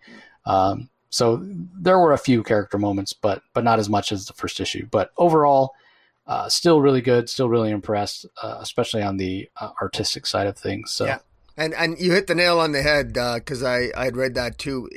How he doesn't know who Scott Free is in Big Barda. I mean, if he's and he's got a mother box that's from Apocalypse or New Genesis, so he must know Darkseid. And if he knows Darkseid, how can you not know Big Barda? Or it just seems very, very odd, very confusing. Yep, very odd. All right, up next, Justice League at number 63, Prisms Part 5, written by Brian Michael Bendis, art by David Marquez, colors by Yvonne Placencia, letters by Josh Reed. There's also the Justice League Dark Backup, which is written by Ram V. The art is by Zermanico, which, again, I'm not sure how he's drawing Infinite Frontier and this. Maybe this was done ahead of time because there's no way with all the characters in Infinite Frontier he could be drawn both at the same time. Colors by Romulo Fajardo Jr., letters by Rob Lee. What did you think of the main story here, Rocky? Predictable? Wow. Just nothing, extremely predictable. Nothing happens. I said very explicitly in when we reviewed the opening issue of Bendis' Justice League, and that was issue, I think was that 61, 50? I don't even know. I can't remember. In any event, I said that what would likely happen is that we would learn absolutely nothing by the end of this arc about Naomi's homeworld. And in fact, that's true. We learned absolutely really nothing. We just learned that Flash was bad at math. And that they went to the, Brutus from Naomi's homeworld attacked our Earth. And then they went and attacked his Earth. And then they had to come back because it's poison because Flash screwed up on the math. And that's it. That's really it. And at the end, apparently, Naomi, who proved that she was a young brat, proved that she doesn't know how to listen at the end of this issue. She didn't listen to Superman. She didn't follow orders. She overreacted. She wanted to stay and attack Zumbado. And she's proven that she's young and inexperienced. And of course, she shouldn't be a member of the Justice League. Nobody in their right mind would want her to be on the Justice League. There's no explanation as to why they would want her on the Justice League. There's no logic provided as to why they would want her on the Justice League. I don't even think this woman should be this young girl would make Teen Titans Academy, except for the fact that she's got this ridiculously high power set. There wasn't even an explanation. You would think that Bendis would have at least maybe Batman or Superman or somebody say the obvious that, well, maybe we should have her on the team because we have to keep an eye on her because she's clearly not particularly bright. She's clearly she clearly doesn't know how to handle her powers very well. She's for the umpteenth time. It's an ongoing joke. If you've read Bendis's Young Justice, if you've read his Action Comics, if you read his Naomi series, Naomi has said multiple times that I'm so new at this. I'm so new at this. She's like a broken record. Over the course of I think it was about a year, all of Naomi's adventures that in our time took place over the course of a year, only 2 days passed in Naomi's life. It's insane. In any event, beautiful art. There are a number of pages which I gotta say there's double page spreads here, which I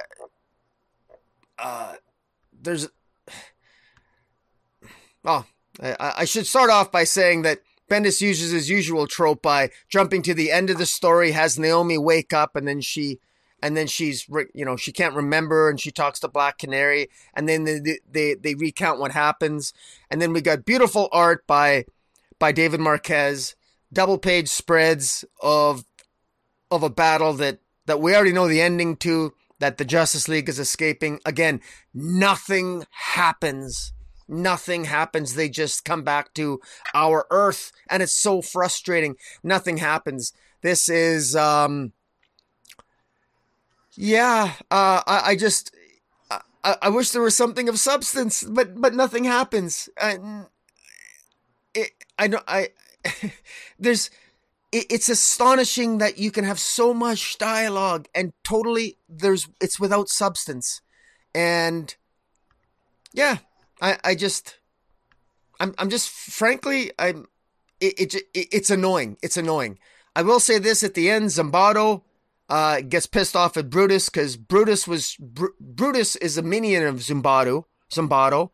Brutus obviously wanted to come to our Earth and conquer it without Zimbardo knowing. Zimbardo has found out about it and now is going to be utilizing Brutus and this other character to recreate the tech to find our world again, because Batman took it with him when he came back. So this is just exactly what myself and others have predicted. This is just a way to convey no information so that all the relevant information you're forced to buy Bendis's Volume 2 of Naomi whenever that comes out. That's and I hate to say it, but that's what this is. Waste of time, beautiful art, but a complete waste of a series. You don't need to read this at all. And this isn't news, right? Yeah. Bendis, this is the guy that took 8 issues to cover what Stan and Jack covered in Amazing Spider-Man #1, right? Yeah. Like, this is not news that the guy tells the most decompressed stories of anybody working. But you're right, it's super frustrating because there are the kernels of a good idea here, and he's wasting great art by David Marquez. But he can't, even when Marquez gets to give us those big splash pages, those big double page spreads, like I said last issue, I don't know exactly the way they're working. He's worked with Marquez for a long time, but even that is hard to follow. There's all these insets and what order do you read it in? And it's messy, even though it looks great. It's messy in terms of the narrative and how you read it. So in my mind, you want to know how to make this better, DC? Where's David Walker? I know you have his number. He co-wrote Naomi with Bendis, and that's why I think Naomi actually was as big of a hit as it was. Because again, I think Bendis, Rocky said it earlier, he's a good idea guy, but technically, in order to actually write the script and have the comic make sense technically and have things actually happen and move the narrative along at anything other than a snail's pace, you got to bring a co-writer on for Bendis. he's just incapable of doing it by himself. I don't understand. I mean, I know that a lot of people, they laud his character work, and I even said earlier, you want a story that is character driven rather than plot driven. And that's what Bendis is trying to do. The problem is he's not doing a very good job of it. To go back to something else Rocky said earlier, he doesn't know these characters well enough. And I don't know how you can say, how do you not know Batman or Superman well enough at this point?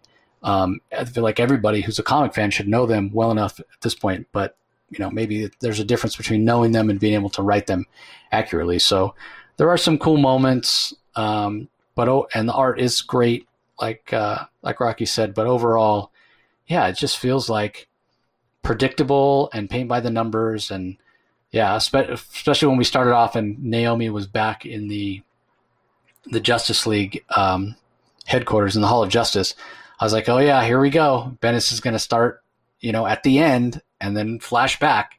Yep. Like, you don't have to do that every time. You can, Brian, just start at point A and tell the story sequentially and get to point B without any flashbacks of yesterday, 2 weeks ago, a month ago, 2 years ago. You can just tell the story in order. That's allowed. You can do that. Maybe just once in a while for a change up, just to do something different. You don't always have to flash back. It's so predictable and tired at this point. And honestly, that's how I feel when I read Bendis' work now. I just feel tired. It's the same old thing, time and time again. Super decompressed. You got to read 6 issues to actually get a chunk of story. And, we know we're going to get extraneous dialogue that's not needed. We know that dialogue these days, it wasn't always the case back in the day where it was, pretty on point, but now it's going to feel awkward and dated. And yeah, it's going to take forever for something to happen. And at the end of the day, what happens is exactly what you expect. Naomi joining the Justice League. So. I don't know why Bendis, if there's a, like for example, the page that I'm showing now, and for those listening, there's all the members of the Justice League are surrounding Naomi, who's on a bed. And there's 7 members of the Justice League talking to Naomi, who's on the bed. And on the page, Bendis absolutely seems intent on making sure that every single character blurts out something, even if it's totally useless. Whether it's an or it's ridiculous. He doesn't seem to understand that we don't need to hear from everybody. Doesn't need to talk all the time. It's like he's keeping track. Flash never said something in 2 panels. He's got to utter something. It's like, it's literally like he really is scripting an episode of Friends where somebody has to blurt out something. Just let the story tell itself and don't have nonsense dialogue. It's so frustrating, like saying. And the only way to really experience it, I hate to say it, is to read it. But then that would mean I'd have to recommend it. And I can't in good conscience frankly do that. But hey, look, if you're a Naomi fan, okay, you're going to want to probably pick this up, even though I got to tell you, you're not missing anything. You're really not missing a heck of a lot. You're not. But whatever, go ahead and pick it up. But you're not missing much. No, you're not. I mean, all you have to do is if you're listening to this, just jump over to the YouTube channel and look at the page that Rocky has up right now and just see. I mean, it's covered. The art is covered in word balloons. It is so unnecessary, completely unnecessary. Anyway, moving on to the backup. As I said, Ram V, Zermanico on art, Romulo Fajardo Jr. on colors, Rob Lee on letters. This was okay. Probably my least favorite part of the story so far, only because kind of like the first story in this issue, nothing really happens. We do get some girl showing up at the end that is attacking some cult with Batman looking on. That has me intrigued. Technically, it's a great story, just like Ram-V usually does, and the art by Zermanico is great as well. But all this does when I read this is it doesn't feel like a big enough chunk of story, and I end up wishing that this was the main story and what Bendis did in his main story could have easily fit in this same amount of pages as the backup, and we wouldn't lose anything. Nothing. Just cut out the extraneous dialogue, cut out the double page spreads, put that as the backup, and let Ram V work his magic on the Justice League Dark and the main story. I'd be much happier. very, very high quality story. And even in just these few pages, we get more happening than we did in Bendis' story. So, yeah, Justice League Dark. I've said it before. I've said it. I'll say it again. It needs its own book. What are you waiting for, DC? Yeah, I'll just build on that. One of the things that's established here is that we know that last issue, Merlin stole a book that gave him the location of some further hidden magics in Atlantis. And in this issue, John Constantine at the beginning very cleverly gets them out. They're sort of trapped in the library. And he breaks the fourth wall by, just like last issue, they actually read Ram V's script. In this issue, John Constantine writes them out of the trap that they're in the library. It's kind of interesting. And this ties into Future State in a way that one of the weaknesses that Merlin has is that he doesn't have a seer. Merlin cannot see into the future.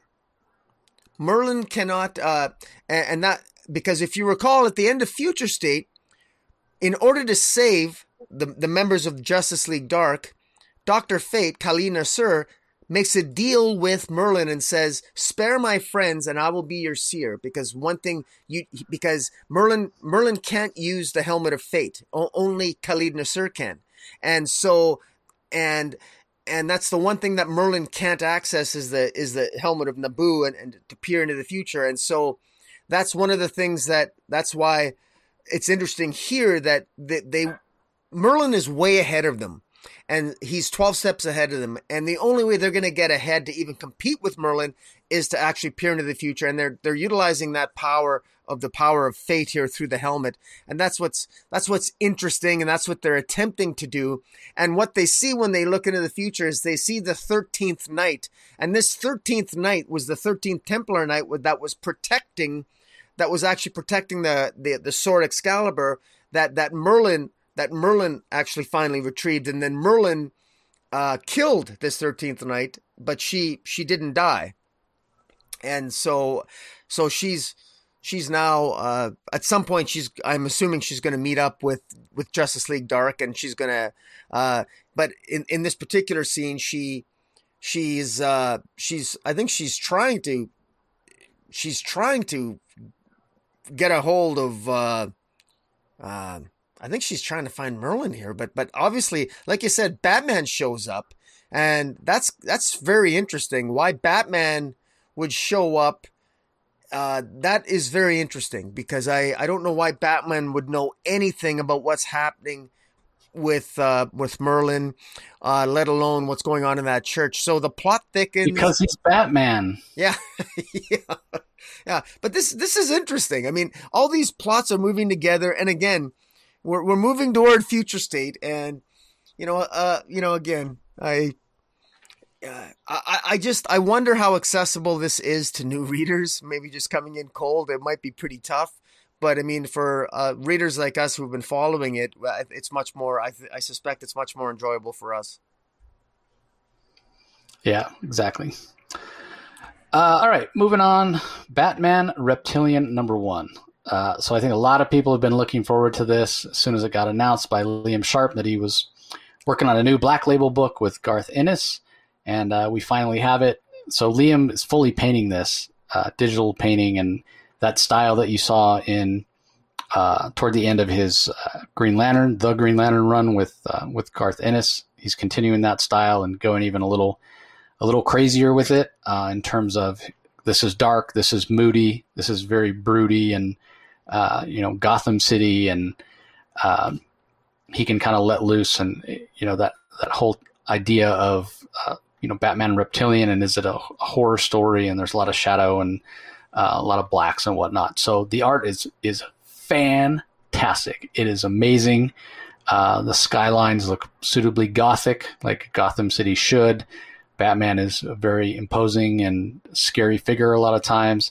So it's fantastic. I love kind of the stylized character designs he's using for some of these classic Batman villains. They look different than maybe you're used to seeing them. Penguin's got a giant beak, for lack of a better term. The Joker looks crazy with this big nose and giant lips. Scarecrow looks like he's wearing pantyhose on his head. I especially love the way he draws Mad Hatter with this top hat that's like 3 feet high. It's just fantastic. It's really great, moody art.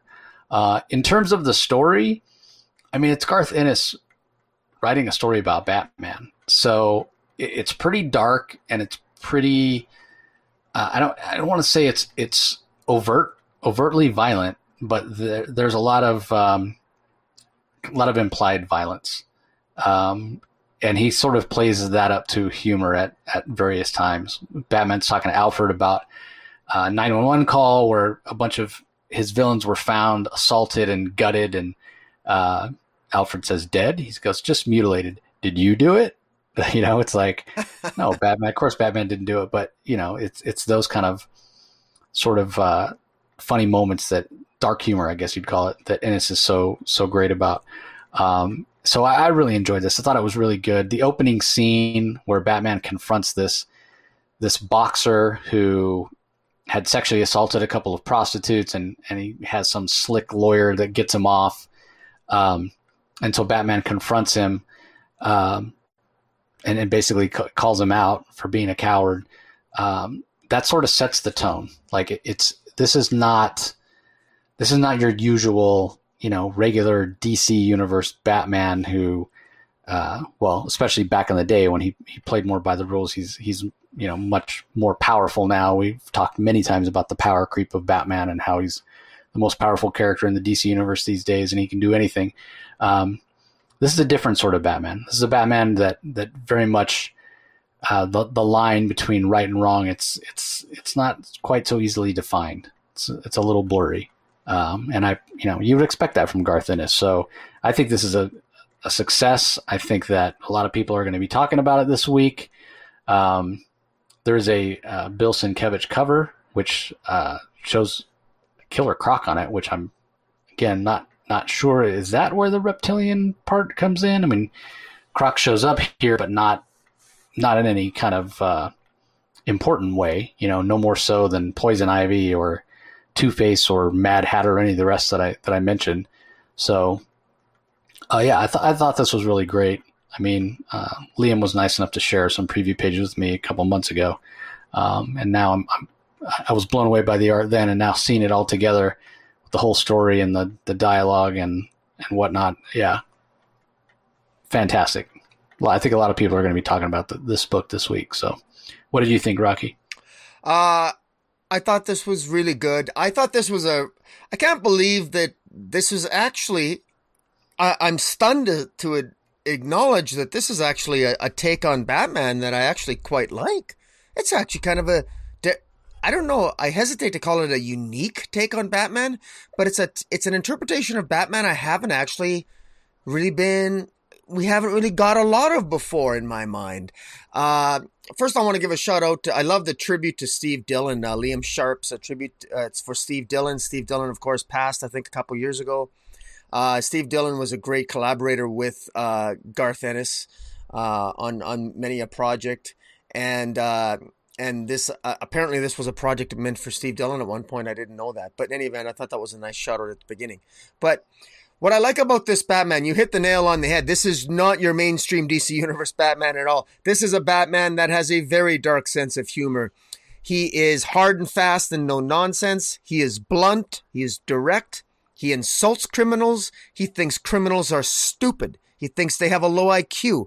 He refuses to kill them, not because he's being nice, but because he wants them to live and to suffer. That's why Batman never kills, and I've never thought of it that way before. What an interesting take. You know, I always think, well, Batman doesn't kill because he's going to become what he might, no. He doesn't kill because if he kills them, that will stop their suffering, and he's going to make them suffer. And that's what he does with that boxing champion who gets off for raping 2 girls because he paid off. He uses his monies to hire people to intimidate the witnesses and everything else. This is Batman who intimidates the hell out of people, and he humiliates this boxer, and he gets this boxer champion to assault him. And of course, Batman just moves away and he calls it, it's self-defense, and this boxer ends up hurting himself. It's fantastic. Like you said, right away, we know that this Batman's different. This Batman is a hardcore, darker Batman, and he doesn't care what happens to the criminal. He'll ensure that they will not die, but that doesn't mean that they're going to enjoy living. And that's what I like about it. That's actually the type of dark Batman that you would expect, who went through the trauma that young Bruce Wayne did. And that's what I really, really like about this.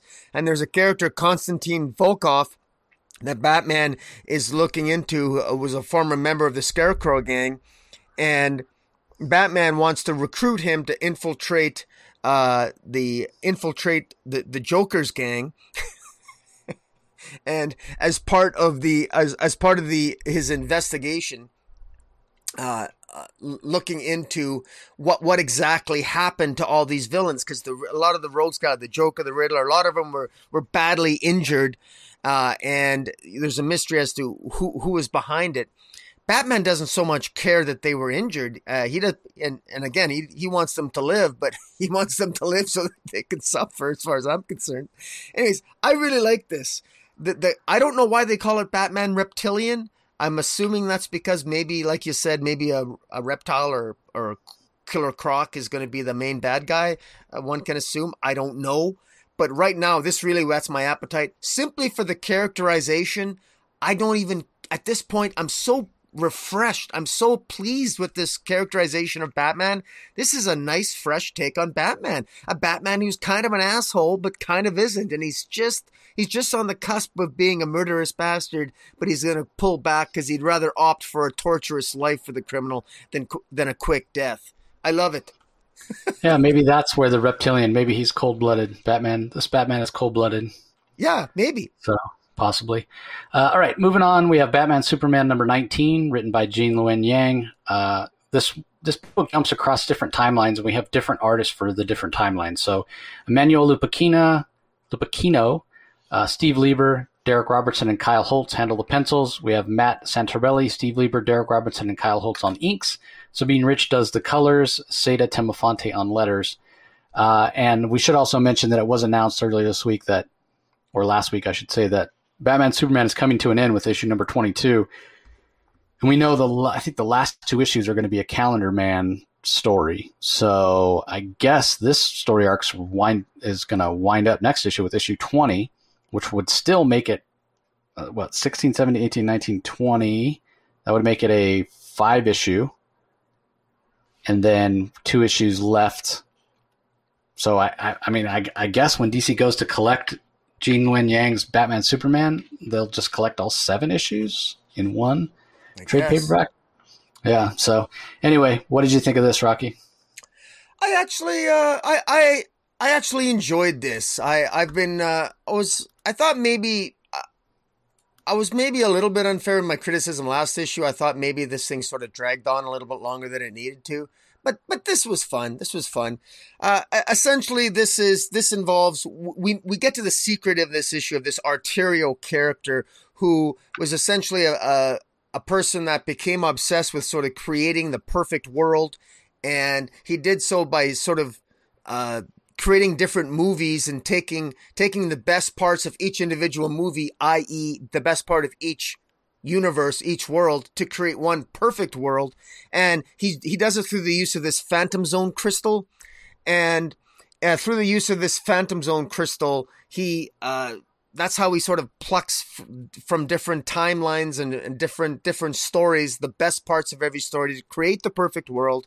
And this, again, the benefit of this type of story that Jean Luen Yang is telling is that you get so many different styles of art, and it works because you got Lapacino, you got Lieber, you got Robertson, Kyle, you got Hotz, you got all these different artists, and that's because they're dealing with different timelines, different types of stories, and so naturally you're going to have, just like you have different types of movies, you have different types of art in comic books, and you have the film strip going through all of their adventures, and as they're going through the various, the different types of movies and different adventures, it works really well.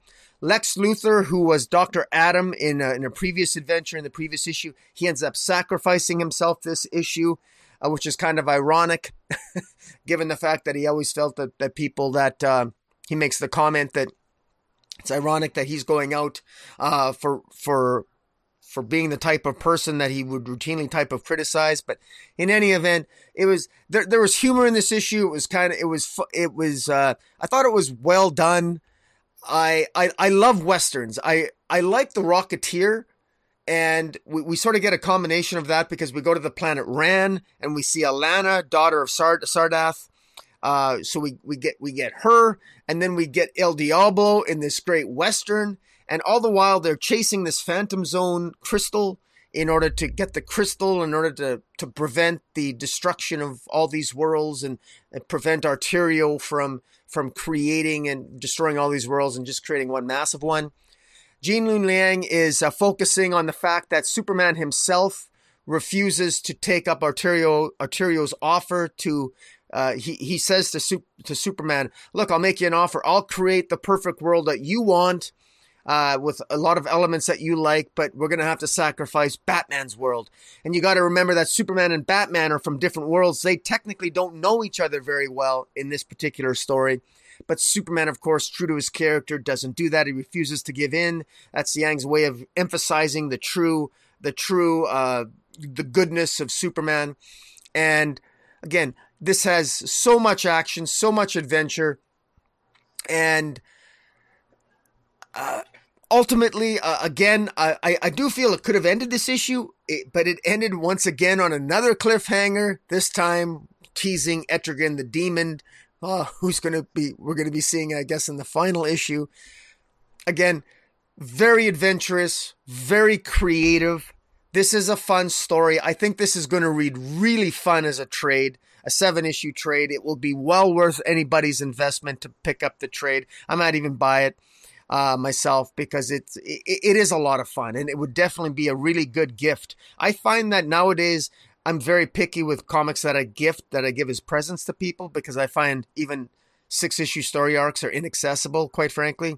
This is something that's totally accessible. This story is going to be a very good 7-issue, a good read, a lot of fun, and I know that even before I going to read the final issue of Yang's run. So overall, I'm pretty impressed artistically and narratively.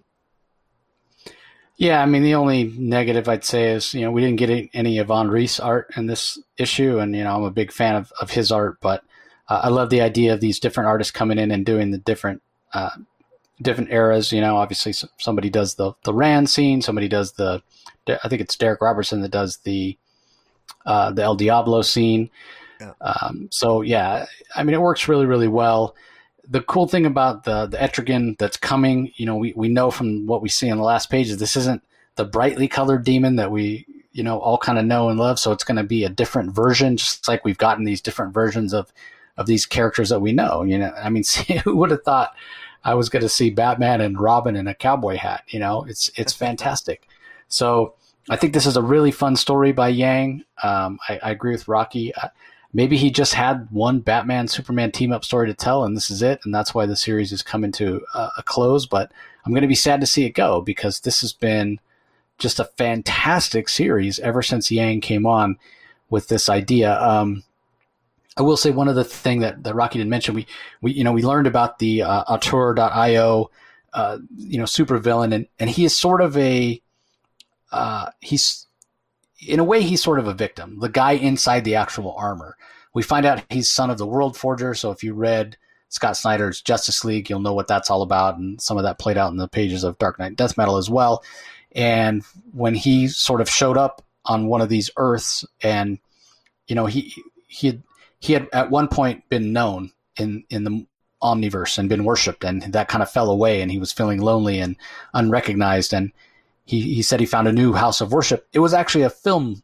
It was a theater, in like the 20s or 30s when film was huge, when it was first burst on the scene. And so for him, that reminded him of the adulation he used to have. And that's kind of how he fell in love with movies and how supposedly the whole motif of the story.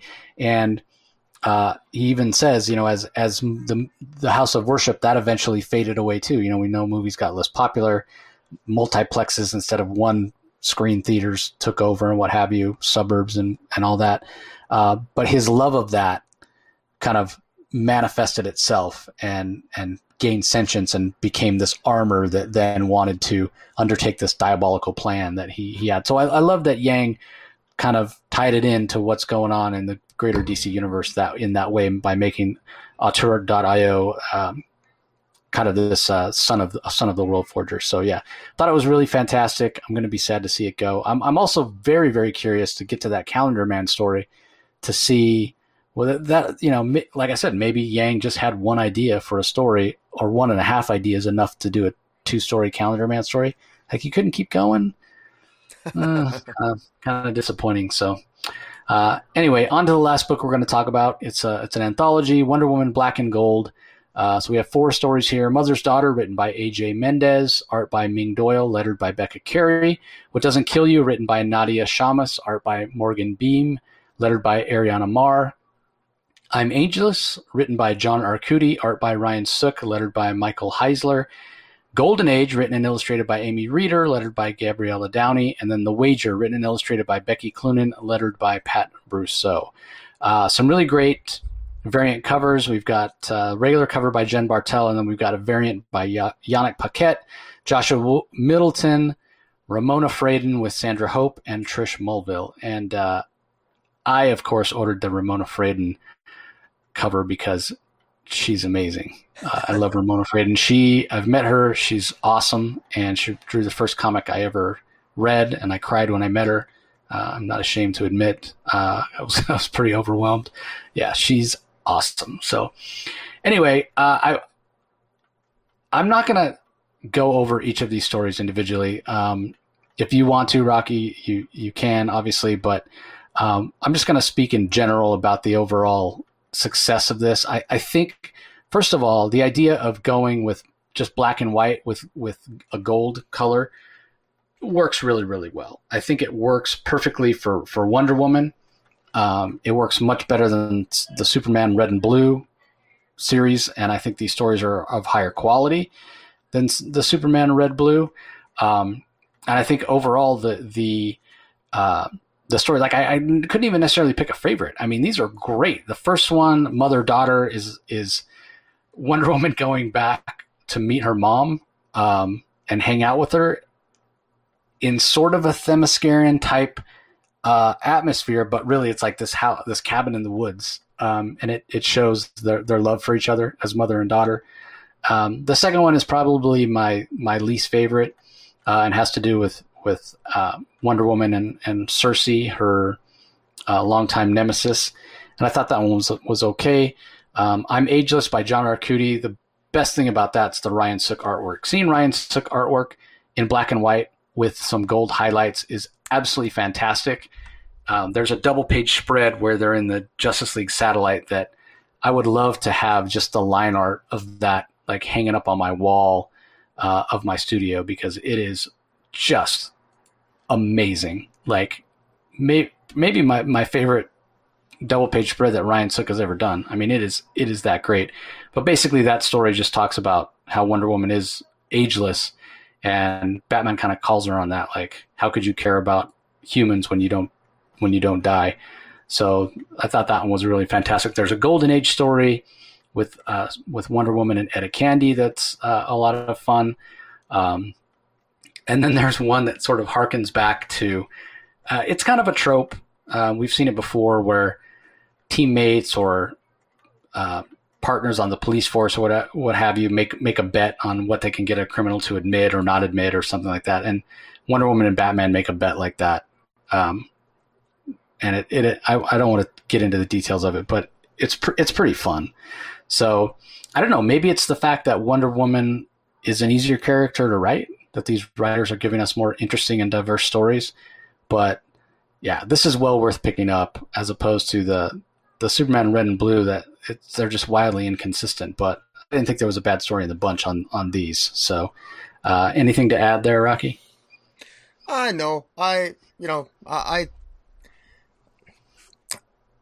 I'm a little bit more hard on it than you. I will say this. This is beautiful. I agree with you on the yellow and the white. It just pops off the page. It looks really fantastic. It really is.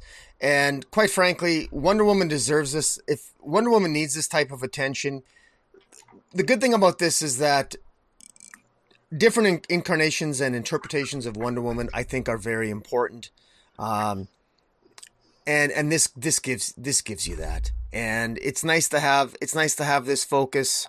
There's I will say that the best story is the one where Wonder Woman is,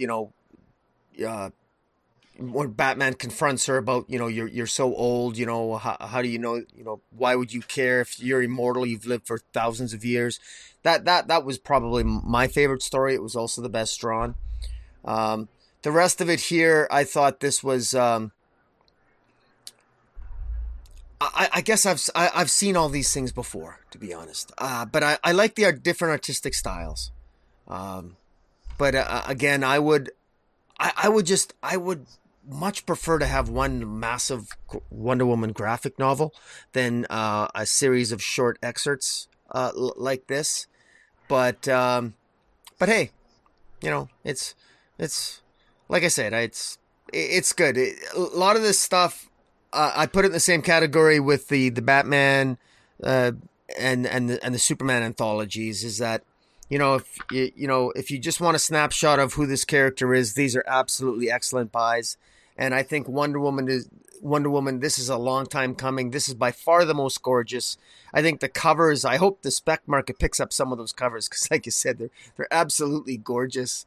Some of those covers. And yeah, it's too bad. We just, part of it is that we don't have the time to go through every single story here, but artistically, I mean, these covers are fantastic. And Ramona Fradon, you got me on her. It's nice to see her, because she's a famous back in the 70s, right? So 60s, Silver Age. 60s? Silver Age, yeah. Extensive work on Aquaman and Plastic Man. Yeah. I think she drew the first ever issue of Metamorpho, like his first appearance. Wow. Yeah. And she did a long run on Adventure Aquaman when he was in Adventure Comics. Yeah. No, it's gorgeous. She's a legend. And yeah, I agree with you. This is a long time coming for Wonder Woman. And so as much as I feel like these sort of limited color palette things need to go away for a while and give them a rest, I am glad that this one is seeing the light of day, because Wonder Woman hasn't ever had one of these before. But and it works a lot better than the Superman one. But, the first issue of the Superman Red and Blue was probably the best. And then they kind of got a little less in quality as they went along. So I just wonder if that's going to happen with Wonder Woman. My personal wish is that I wish they would do this with the Superman anthologies too. And they do it a little bit with Batman, but I'd like them to write controversial stories about these characters instead of just going so vanilla sky with them and so generic. And don't get me wrong, there's nice tastes, there's some interesting takes, but nothing really. This is where they should be experimenting with more radical interpretations of the characters, in my view. Because I look at what Garth Ennis did with Batman Reptilian. Having a more aggressive interpretation of Batman. Why not have a writer do that in an anthology? Why not have a more aggressive interpretation of Wonder Woman in an anthology, or even Superman? I think an opportunity is lost with these anthologies. They take the easiest way out, and I think it's a missed opportunity. Not to take away from the writers and the work that they've done with these stories, but I would encourage them to maybe think outside the box a little bit. So you want the Wonder Woman, Maxwell Lord sitting in a diner eating pancakes, talking about the fact I snapped your neck story? Sure, why not? In fact, or even have a story where Wonder Woman has to use lethal force again, or just have her surprise somebody instead of engaging in diplomacy, using a different tactic. People forget that Wonder Woman. I could go off on a Wonder Woman tangent. I don't want to talk forever, but she's she's got a lot of weapons in her arsenal, and I think that the peaceful warrior, I think there's too much focus on the peace, and I'll leave it at that. Yeah, I mean, the other part is editorial. They probably want these stories to be pretty accessible, and they probably want to keep them away from that. But I agree with you. If we're talking about, it all depends on who they're trying to target.